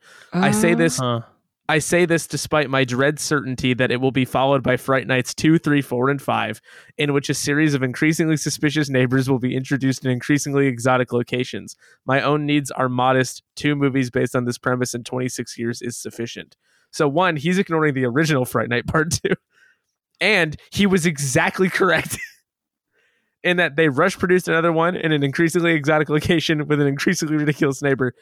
And we just didn't need it. And it didn't work out. And it did not work out. So anyway, shout out to my man Raj. I also just thought it was funny that he went out of his way to dunk on Final Destination 5 for no reason. Yeah, I saw that. I would have seen it a week prior if that's how they came out, and that stuck with me much more. But maybe I'm more of a Fright Night guy now. I'd have to check them out again. But What's the best kill in Final Destination 5? if this is the right film, because I get them kind of confused, the gymnast on like a balancing beam. If that's in Final Destination 5, I think that's the best one. Okay, noted. I will keep that in mind for future tasks and viewings. One thing I'd like to start with, I know we already talked about Christopher Mintz-Plasse, who I think is doing a great performance, but every time I watch an Anton Yelchin movie, I get sad a little bit because every time I watch any performance he's ever done, I'm just mad that we got robbed of more of him because he's so good in everything. And this is no exception at all. I think he's great. I think he's really, really, really good here. And I think he's doing a good job, not just being like charming, affable protagonist man, but like Liam was talking about, like having that sort of point where you pivot away from like one sort of friend group or person or personality trait, and just like the teenagedom kind of like immediate turn you can have against something. Like when he's first going through the house with Ed and he's just being such a dick about like being there and what they're doing and why it's stupid. And I regret not having written any of the specific lines down, but there's like this specific brand of like the kind of teenage contempt you can only vocalize towards somebody you actually know. And I feel like he's really just executing on a very specific feeling. But then can also do, you know, like charming, likable, affable guy. Like when he's talking with his mom or with Amy, I think he's doing a great, just like dude you would want to hang out with kind of thing. Yeah, he has an amazing ability to have chemistry with anyone. I think all the different places he has to go in this movie, the different people he gets paired up with, Peter, Jerry, Amy, Evil Ed. I think in all of those, he brings something new to the table. It brings something different out of this character's personality. You know, that idea that everyone behaves differently depending on who they're talking to. And I think that's true. It doesn't mean you're putting on a face. It just means that different people bring out different parts of your personality. And he does that, and it feels so natural. And so I love him in this role. I had heard over the last particularly, you know, after he died and people were talking about the movies he was in, people would say Fright Night, and I would think, man, I don't remember him in that movie at all. I love him in Green Room, and that's where I first noticed his name and took note of what he looks like and stuff. But at this point, he had just slipped by me, and I didn't remember him in the movie. I remembered McLovin because I knew McLovin, and that was it. But in watching it back, I think he really does bring the perfect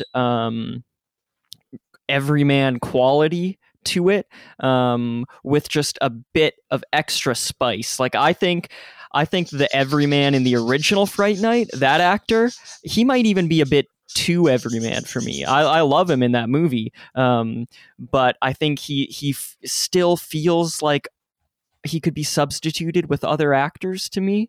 Not in terms of casting, but just in terms of like the way he looks and the way he feels. But Anton Yelchin, I think he just has this unique quality to him, where he feels like a nerdy guy who then became popular, but then actually isn't all that popular. He's still too geeky for the geeks, but the hot popular girl likes him because he's got this likable quality to him. I totally feel it, and I think it's really heartbreaking that he died so young, because he just in so many amazing movies. If you look at his filmography, he's done so much, and he was so young. Like this guy was in demand. He was 27. So he was younger than us in this movie, which is just incredible. So a monstrous way to go too. Such a sad waste of life. How that happened. Yeah, terrible. Yeah, but he is a really good sort of like young leading man here. All your points are really great, and I think that I don't have too much else to say about him other than the fact that he's so well cast here. He's in his element. I think like it's you kind of want like more of like a muted, affable performance here, and he does it so well. Yeah, and like the sort of like wit that he has isn't like unbelievable. It's sort of like the kind of awkward sarcasm that, again, like you say to your mom, like, and he's sort of delivering on that pretty well. It doesn't feel written. It feels kind of authentic coming from, which I guess is also a credit to the screenwriter too. But. Yeah, and I mean that's not a huge surprise knowing what she had written before, and like, you know, you can kind of. I haven't seen much Buffy, but I guess, you know, if if you wanted to find somebody to write your update of a high school vampire thing, I guess that's the person you'd probably want. So, Good point. I also think that I think Imogen Poots is really good, and I think the main reason is that she and Charlie and Amy both managed to not feel like they're just like the archetype high school character, and that they've both got like actual dimension. Like, I think what's interesting is that like the obstacle in their relationship that sort of catalyzes alongside the vampire stuff is just sort of a lack of open communication. Like, he didn't get caught in like a compromising situation that looked like he was making out with another girl, and then they just didn't talk, and then they just hated each other, and you spend the whole movie being like, well, if they just had a 2-second conversation, it would be solved. Like, the issue out in the open is like an express confusion around a lack of communication, in particular around sex, but also just in general. And they actually do just kind of talk about it, and you know, there's like normal human conversations happening, and she, you know, senses that something is wrong beyond what he's articulating, and like wants to address that, but also doesn't want to feel like she's having her time wasted. Like, I really like the scene when he's first like researching vampires in the library, and she's like, what are you doing? And he's just like, watching porn. Oh, Yeah. that And killed me. Amazing delivery. And then she's just like, okay, well, like, do you want to hang out, basically? And he's like, I gotta do this. She's like, okay, well, you get back to your porn. And like that line's funny, but it's such an interesting line to put there, because it's not just a bit, and the way that she says it sounds more like acknowledging that she's not being told why for a reason that he has, and not like just making fun of him for the sake of doing a joke in a movie. Like, the way that she says it is just like, okay, like, it's got the tone of like, okay, well, you do this and like talk to me later, not like strictly speaking, okay, weirdo, go do that. And I think that she's doing a good job not falling into the just like, oh wow, she's just being a bitch bleh, kind of thing. Like, she feels very real and like actually connected to this other person, which I feel like you don't get a lot of the time. It's important to have characters like that in the movie that it's otherwise otherworldly, you know? Yeah. So I thought she was great too. Yeah, I loved her, and maybe these performances were just too subtle for me as a kid to They really are pretty remember. subtle, yeah. But now I'm totally with you. I love when they first go to school together, right at the beginning of the movie, and she's like telling him that he puts on a worried face and he furrows his brows in a certain way. It just felt so naturalistic, and I gradually discovered that they weren't just good friends and that they were in a relationship. And I like that the movie had me figure that out, as opposed to her just driving up to his house and they just like making out, and like Ed says something about like how you never been the you guys same won't after stop you had this making girlfriend, or I think this movie is a lot more subtle than that, and I think their relationship feels very real. I think what you said, Corey, that porn conversation is a great setup, a great joke, and then it ends up paying off when they have a deeper talk later about how he hasn't been letting her in as to what's going on, and how she likes him for him. You know, he thought that she thinks he's cool, that he's become a cool kid, and that's how he was able to get her. But she says, no, I know that you're a dweeb, and I like you because you're different. You're not like all these other popular dudes. And I think that's sort of exemplified by the fact that the stereotypical hot popular guy who bangs, they get to be the caricatures. They're a caricature, and they get offed so unceremoniously, so quickly. And I think the movie really is playing with characters, and giving them depth, and giving the mom a bit of an extended part as well. Oh, the mom's awesome. Original. Toni Collette is so good, man. What can she do? She's so good. I know. Yeah, she's incredible, and I love that they gave her that part, not only because of the character work that gets to get done about like his mom wants to have her own life, and there's this handsome neighbor who's moved in, and she just wants to be friendly with him, and she wants to answer the door if she wants to, But and can't he let won't him into her. the house.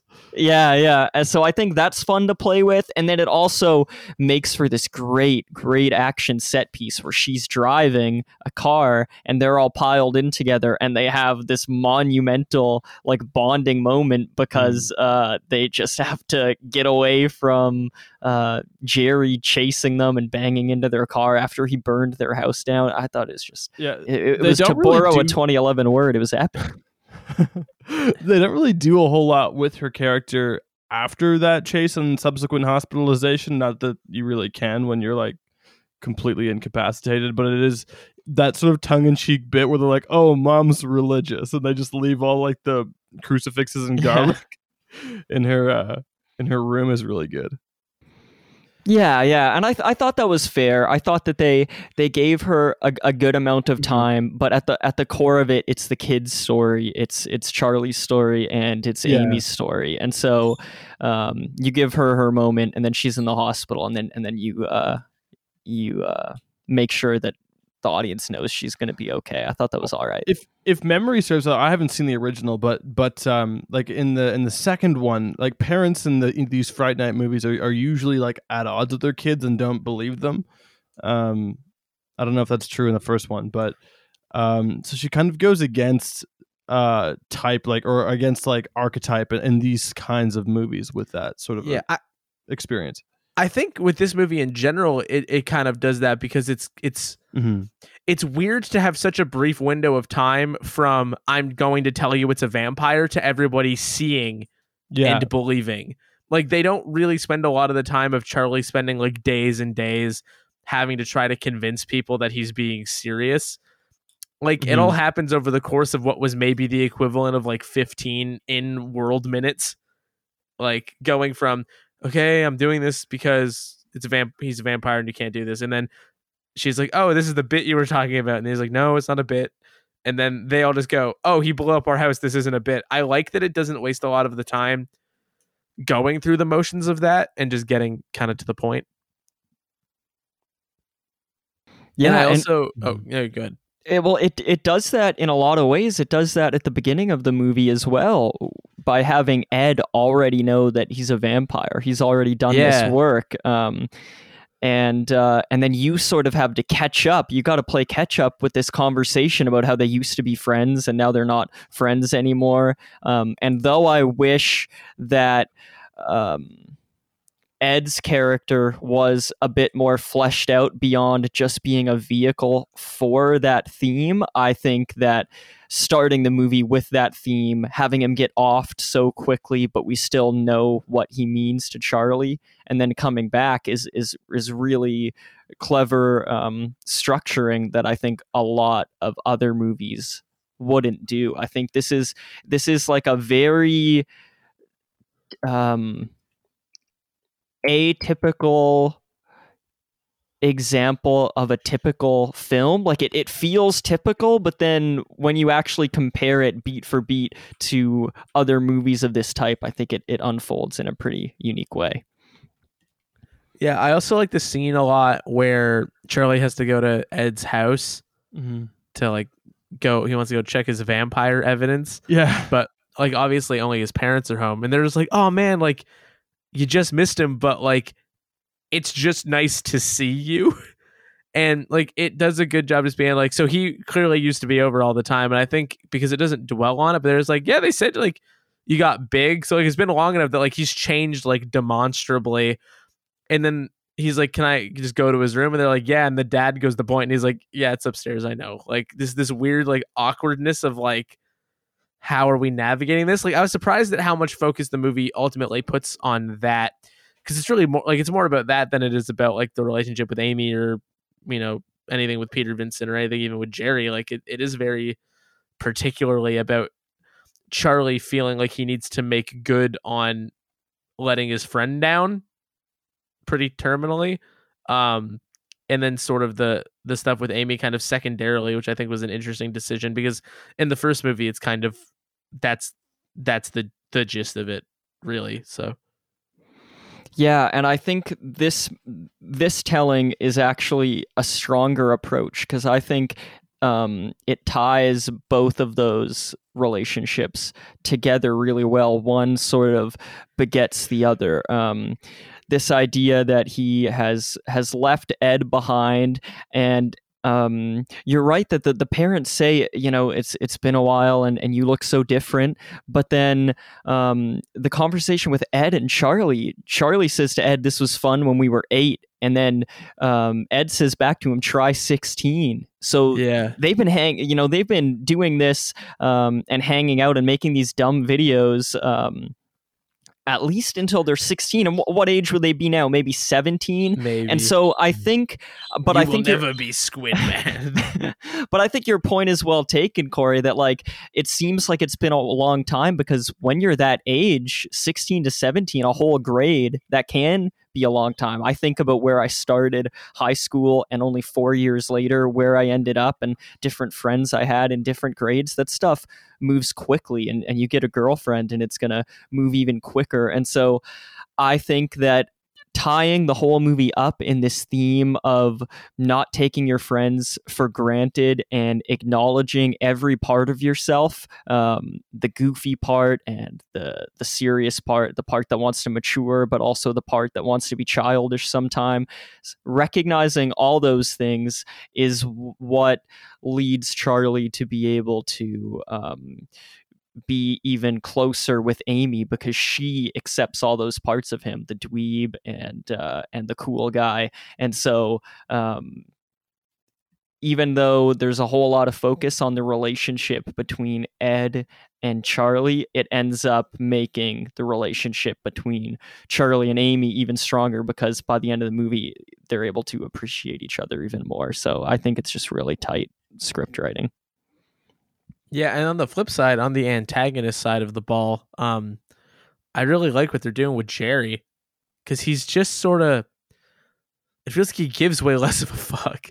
Like the fact that he'll just walk up to a car and it's barely nighttime and he's like, "I'm going to eat these 2 teens." Or like that he's reconstructing his house to have cells.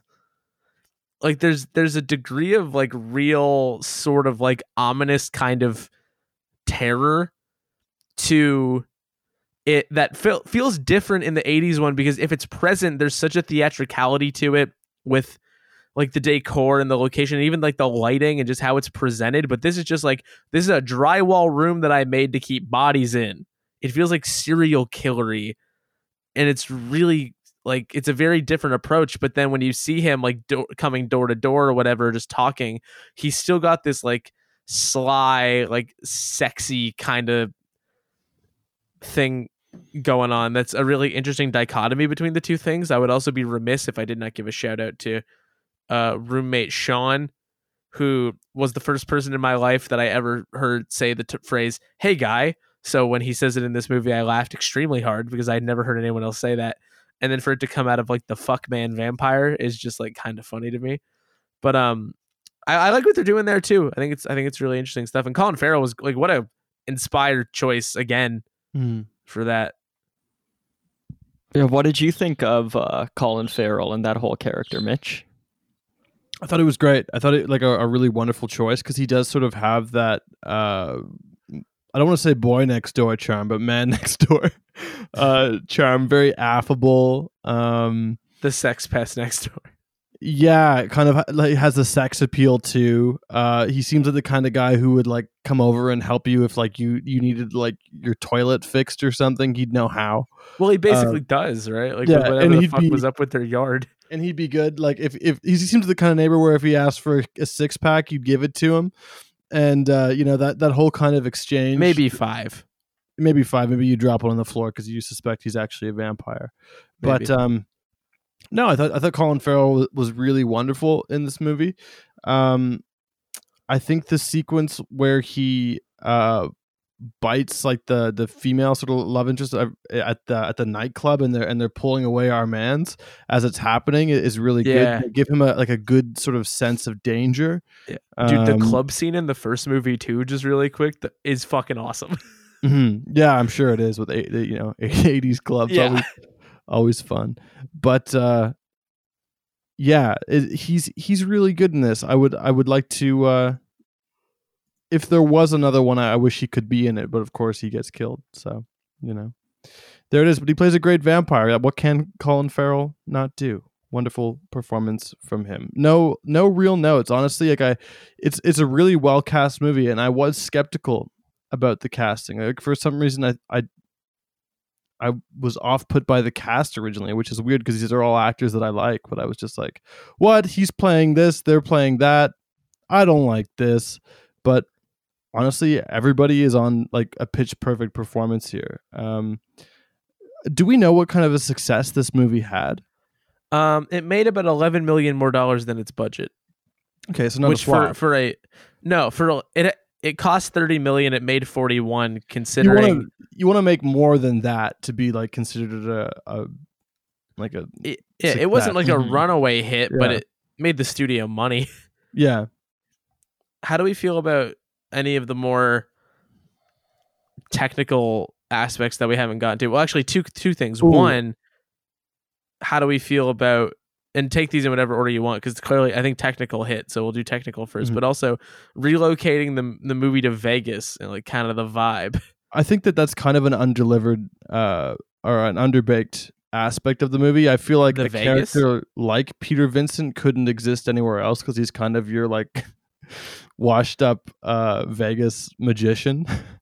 Well, he's not washed up. He's clearly like very famous. He's like on TV. I wouldn't say he's washed up, but he's drinking Midori. I mean, straight Midori. My God, who does that? If anybody who isn't washed up, who drinks Midori like that, is going to be washed up very soon. That's like hangover in a glass. Yeah. It's only a matter. I did like how they justified the location, not justified it, but like what prompted the location change, just being like, this is a place that a vampire would go because of the way people live here.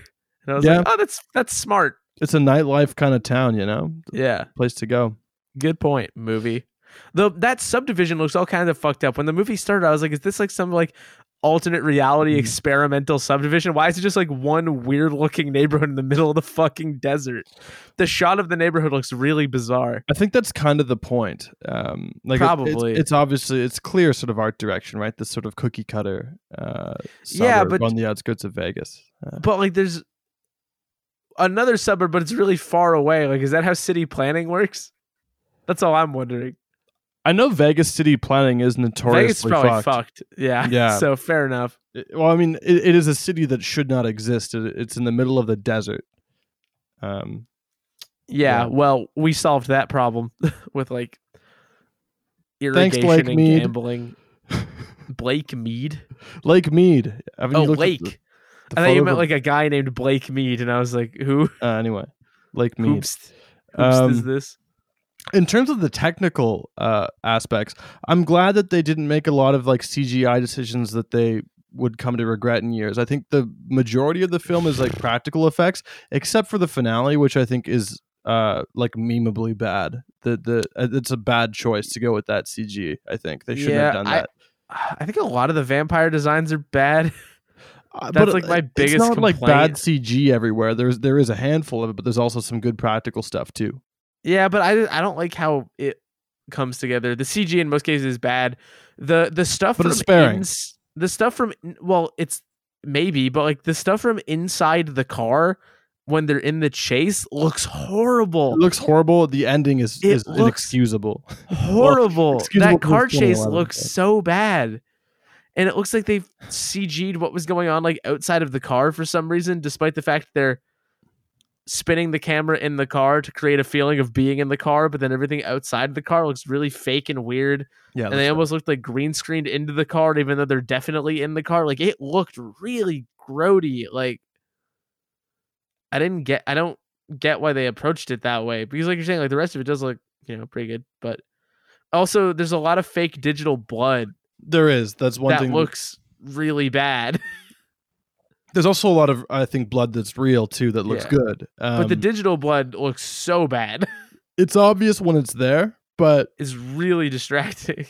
I think there's a good mix. Like I was expecting more CG than what we had, and I was pleasantly I surprised. mean, the that- 3D shots are annoying too, but everything was coming in 3D Of course. at that point. It was like Yeah. peak 3D fad is back. So Yeah, you really tell that the 3D. I think in the like the Yeah. 3D CG in like the driving scene and in the ending. I think that movie Um, would look like dog shit in 3D because it's already fairly dark at points, and 3D like makes it darker. Yeah, it really I doesn't feel like it lend would have itself looked to bad. dark movies. Yeah, I think it would too.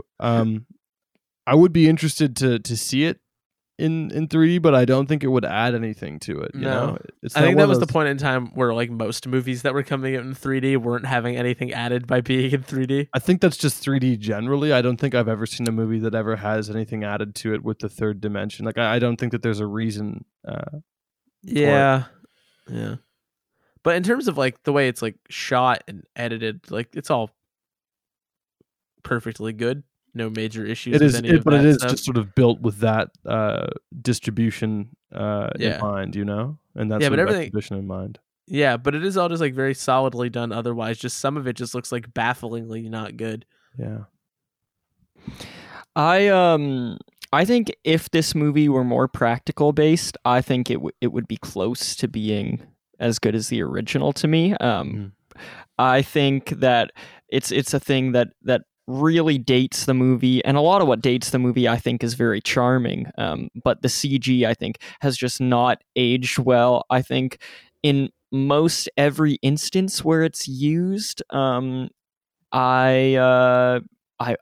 wish that it had been done differently, and that doesn't mean it always looks bad to me. I'm with Corey that I think the CG blood is pretty egregious whenever that happens because it's flying through the air and it just doesn't look right, and I think it often detracts from important, impactful moments in the movie. When you have blood flying, it typically means something gnarly has happened.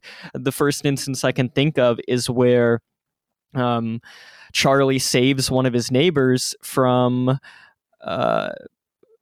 Jerry's house after she's been bitten, and they get into the sunlight and she immediately explodes. I think that's an awesome concept, and I think that the CG blood just kind of overwhelmed the image, and that's what I came away thinking was, oh man, it sucks that was CG and looked like that. I think there are a few instances where it's cool, but still it could be cooler if it weren't CG. Like at the end of that car chase scene where Jerry goes from looking like a vampire to back to human. I think that's cool. I like seeing that transformation. I like seeing him in almost full vampire mode up until that point, and transitioning back. And I also like when Ed deteriorates after he becomes a vampire, and he gets stabbed and he deteriorates, but it happens so quickly that even if it looks cool, it's gone so quick, and it doesn't have the time to sit with me and really hit me. Whereas in the first movie, when Evil Ed dies in his vampire form, it is one of the most amazing things I've ever seen. It goes through so many phases. It just becomes like a body horror movie. He's a dog, and then he's rotting away, and then he's a naked boy, and it's just it's incredible. Whereas the CG in whenever it's used here feels pretty rushed to me, which sucks because I think everything around it is awesome. Like I actually really love that car chase scene, how the camera is just inside the car and spinning around the entire time, sort of slowly but continuously, and then all the action is happening outside the car, and we're just stuck with the characters and feeling the disorientation that they must be feeling. The action is happening from inside the car, whereas other movies, you might cut around so you can get a wide shot of like a car flipping or slamming into another car. This stays within the car, and it does some cool stuff with reflections in the rear view mirror. So I think like there, I was actually all right with the CG because the technicality of that sequence was so cool. But I think in the climax, we get some stuff where the CG is entirely the focus. Like after Jerry gets stabbed in the heart and which is badass to me that he's getting stabbed in his exposed heart. It's like they had to kill him in 3 different ways. Like they first had to torch him, and then they had to get his heart exposed, and then they had to stake him in his exposed heart. It's just badass. But the fact that he's getting stabbed in a CG heart is kind of a bummer. And even worse than that, they should have killed Colin Farrell. After he gets stabbed, he like shrieks directly into the camera with his CG vampire face. And it just feels so dated to like, this is a 3D thing. We're going to put it right in the camera. And it's just kind of a shame. It seems like it's thinking too short term, as like this is going to look cool in the theater for the 3D audience in that moment. But I think something that is a bit more slower and tactful, like that original deterioration scene in the first movie and the more subtle character dynamics in this movie, I'm learning that these things have aged very well and have made the movie a lot better than I thought. Whereas even in 2011, this stuff felt like a dime a dozen. Every movie was 3D, had stuff coming right at the camera. And so it was just a trend at the time that didn't hit. But I think there's still a whole lot of really cool technical stuff. And I love the practicals of 2 people being on fire, rolling around with each other when he has to torch Jerry. I thought that was amazing, that fire stunt. Yeah. It's literally just people on fire swinging around on a cable, and just so cool. So I think that this movie was not totally lost. I think it just kind of suffered from the times and maybe some studio mandates or something. Realizing that he was going to do the torch move by lighting himself on fire was a fun realization, because I had noticed beforehand that what he was wearing had like the fireproof certification badge on the back of the collar, and I was like, oh, that's weird.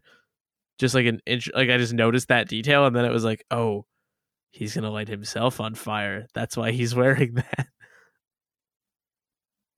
Yeah, I think that is a great climactic moment. And so the fact that it then kind of gets overridden by the CG, I think is a shame, because that's a great climax. And I like that the movie sort of has 2 climaxes, where you have one in Peter Vincent's lair when Ed dies. I think that's fun as well, that you got these 2 different fight sequences. I think that's fun. Yeah. I am definitely a little bit less invested in the Peter Vincent angle in this movie than I am in the OG one, though. I haven't seen the original, but compared to the second, I would agree with that as well. Yeah, he grew on me. I think they use him a bit more sparingly. They don't pace it out in the same way they do in that first one. But it follows the same beats, so maybe I just felt less of Peter Vincent's presence, and it does actually work out the same. But by the end, he had won me over, and I think it's a funny commentary of the times, and I think it's an apt update.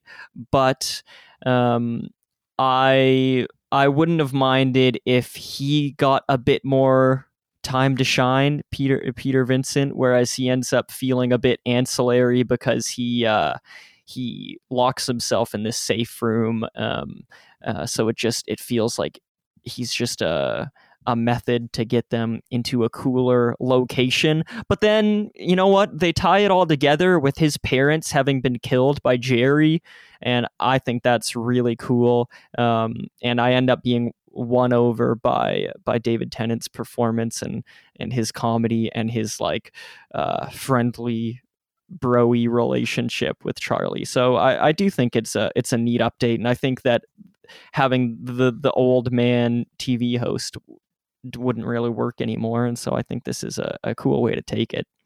Honestly, if it were for me, even me in 2011, I'd probably be more down with the wood leather bound old brigade of vampire hunter, the Vincent Price guy, I'd be more down with that. But I also probably wasn't like I was like a different kid than most people. Yeah, that just wasn't culturally relevant enough to do. No, it wasn't. Yeah, like I just don't even know how you'd write that in, even if you wanted that to happen.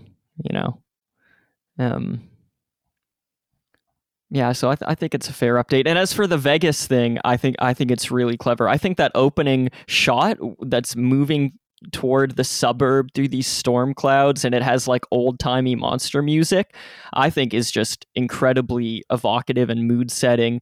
And then you end up seeing the Fright Night title card, and it looks like it's like gory, like letters made of skin or something, and it's hovering over the suburb. I think it's just awesome.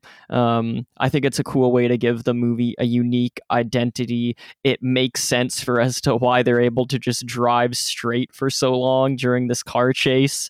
And then it's also a cool way to tie into God, it's so hard to keep track of all these names.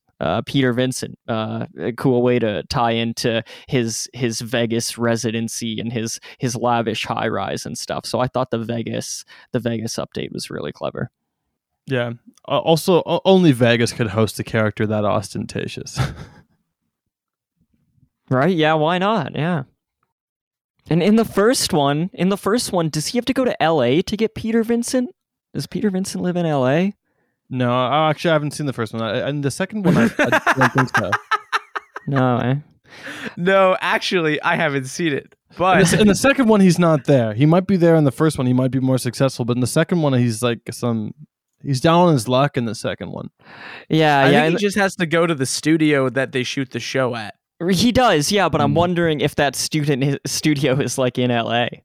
I think that's just like, it's not that far from where he lives, I don't think. Right. I think it's just California set. Right, so maybe Every movie he's is set in LA in the past. Everyone knows that. Yeah. So if that's the case, I think that this is even a cooler update to just shift it a little bit to get to Vegas. You still get the city, but you also get the isolated suburb. And we've seen a whole lot of LA suburbs, so why not give Vegas some action? So that begs really one more question. Do you know what I'm thinking here? Shepherd's pie? No. Hot dog? No. Would you let Colin Farrell hit on your mom? I would. Yeah, I would. I think my mom. There's not many people out and about to hit on people in my town, so I think my mom could use a bit of conversation. Like, it might just be like a fun thing to do for a bit. Yeah, she would appreciate it. Yeah, let's just goof around, And Okay. and Colin Farrell, he's Irish. My parents are from Newfoundland. They would bond. They would bond easy. They would bond over their shepherd's pie that doesn't have crust on it. Fuck yeah. Mitch? Oh, I'd be Answer the mad. question. I'd be mad. You'd be mad Yeah. at Colin Farrell for hitting on your mom? Yeah. Interesting. What about you, Corey? I bet your mom would love to be hit on by Colin Farrell. That's why she had the DVD. I think she's down. Yeah, absolutely. Nice, Colin. We'll If you're pay not you getting to up do a there- cameo. Colin, don't come around my mom. Yeah, don't come around Mitch's mom, but me and Corey's moms, they're fair game. We offer them up to you as a blood sacrifice. Whoa. It doesn't need to be a blood sacrifice. Just a nice time. Yeah, I guess there's no clean segue out of that, is there? No. Do we want to? Are we Fright Nighting it up anymore? Did we miss any crucial bits? I've been frightened enough this night. Yeah, I'm ready to watch some porn. Sick. Nice. Okay. Well, let's not try to keep you waiting too long. What are we going to be doing next week, fellas? How about we illuminate the people? Yeah, sure. That's you, Liam. Oh yeah, you want me to tell it? Okay. Yeah. It's your pick. It's your pick, No, it's man. not my pick. It's a collective pick. Otherwise, I would get one more pick than you guys this October. That's not fair. But though maybe this is sort of a me pick, but technically it's not a me pick. We're going to see Halloween Ends, guys. So you know what's funny about that? We are gonna go see Halloween Ends, but so I said it that way partially as a joke that I did not identify whose pick it was, not because I didn't remember. Although evidently I didn't, but because I wanted to say it that way to capitalize on the bit that I didn't remember, but then I forgot that it was Halloween release week. You lost Right. it. So in not saying who it was, I was still wrong because it was nobody. That's right. I'll kick us off in November, the week after, but this is just our civic duty. This is unrelated. This is bigger than all of us. Oh yeah, this comes out on this is the last one Yeah. for the month. Wait. Can we make bets?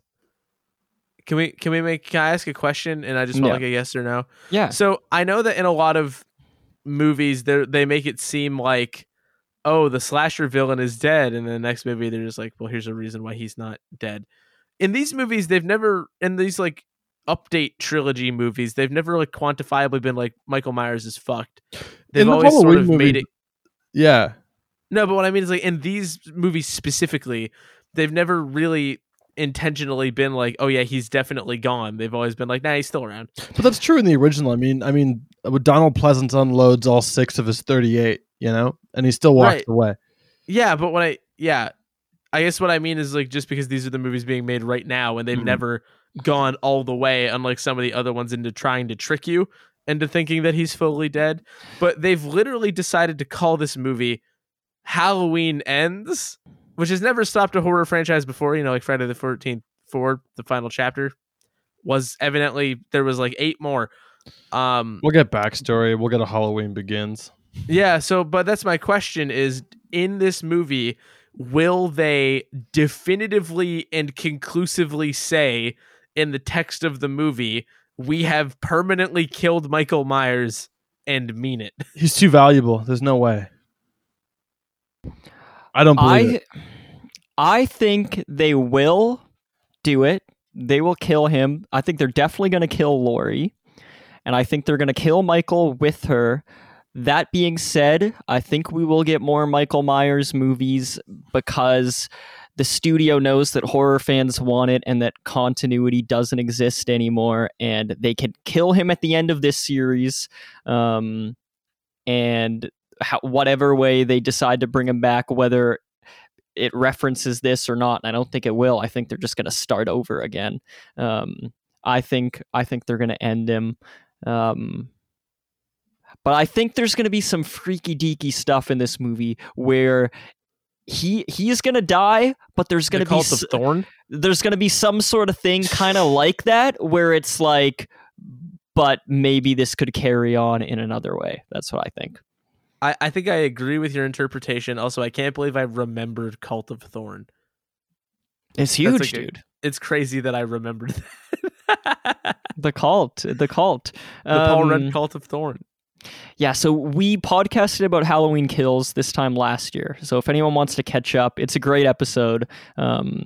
We all came to I think a pretty surprising consensus, actually.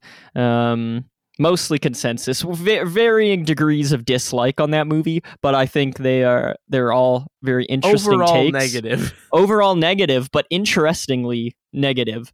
And so I am very interested. I am so excited to see where this movie goes. I think I'm going to like it. I really like the 2018 one. Halloween Kills let me down. And I think this one is going to be weird enough because it's a closing chapter. I think they can get weird. I think I'm going to like this one. That's my guess. So I'm not, even though I didn't like Halloween Kills, I still have a whole lot of faith, and I'm going to see this the soonest showing I can. I'm very excited. Hell yeah.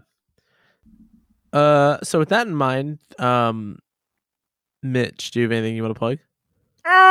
Vampire!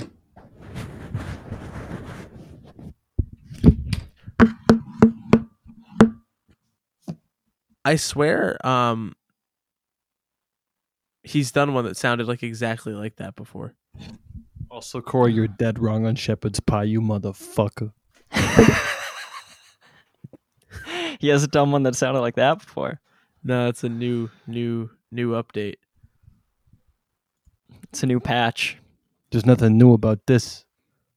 Nothing new about the truth. What if I cut out the whole shepherd's pie discussion? Then people just like, what the fuck is he talking about? That would be cruel and inhumane, but I wouldn't put it past you. I'm going to download all these files so that if you do that, I'm releasing a director's cut edit. I'll save mine too for posterity, and we can just try and fill in the blanks and see if Bro, Corey. they're gonna do the shepherd's pie release cut. the patch. The I'm gonna shepherd's release the shepherd's pie cut. The shepherd's cut, the manger edition. Nativity 2, Danger in the Manger. I'm Starring warning David you, Tennant. Corey. I'm gonna gonna keep listen. it in. I'm gonna gonna keep it in. Just in case. I'm gonna listen to the full episode with a fine-tooth comb. I just said I would keep it in. Now it's on tape. Now I can't possibly remove it. Oh my gosh. You're being funny. You're being the funny man. Very funny. You're making me laugh, funny man. Ha ha. I gotta make sure. Maybe you'll keep it in, but you'll cut around all our words and put them into new sentences so that it sounds like the whole time we're agreeing with you. And I don't want that either. I mean, So you I'm- were agreeing with me. We like your opinion on shepherd's pie. Well, I mean, asked and answered. More like shepherds die because it's Halloween. This is the part where somebody takes the shepherd's crook and pulls us all off stage, you know? Yeah. That's getting the sound of getting pulled off stage. Liam, do you have any plugs? Yeah, my film writing alter ego is Graham the Haunted Marshmallow. You can check me out on Twitter and Letterboxd. My username is Graham the Mallow. You can find me on Twitter and Letterboxd as well at Mr. Corey Price. You can listen to 2 other podcasts that I make. There's Mortal Kombat. Nope. That's not what it's called. There's MK Podquest, which I do with our friend Neil. That's primarily about Mortal Kombat stuff. Recently, we watched the new Mortal Kombat Legends Snowblind animated movie. But we do all kinds of stuff: TV coverage, comic books coverage, Tekken coverage. It's all there. That's MK Podquest. And then Strat 2 is an F1 related podcast I do with our friend Callum. That's a Strat 2 F1 on Twitter. Strat, like the short form for strategy, 2, like the number after 1. You can also find all of those things centralized on the website mortalkombatconquest.ca, which is the funniest URL in the world, and I'm grateful to have it. Thank you all once again for listening to this episode of They Made Another One. You can find us all over the internet on Twitter at They Made Another, which is all one word, and on Letterboxd at TMAO. You can find episodes on Anchor, Spotify, Apple, and Google Podcasts, Stitcher Breaker, and everything else as They Made Another One. You can reach us via email at tmaopodcast@gmail.com with recommendations for future episodes, questions, comments, and what you think a shepherd's pie is. Our fantastic thumbnail art is done by Jay Dickinson. You can find on Instagram. I'm opening up the conversation. Maybe they think it's a sandwich. That's all I'm saying. That's allowed. Our fantastic thumbnail art is done by Jay Dickinson. You can find on Instagram at Jade Sketches. And with all that out of the way, Evil dies next week. On They Made Another One.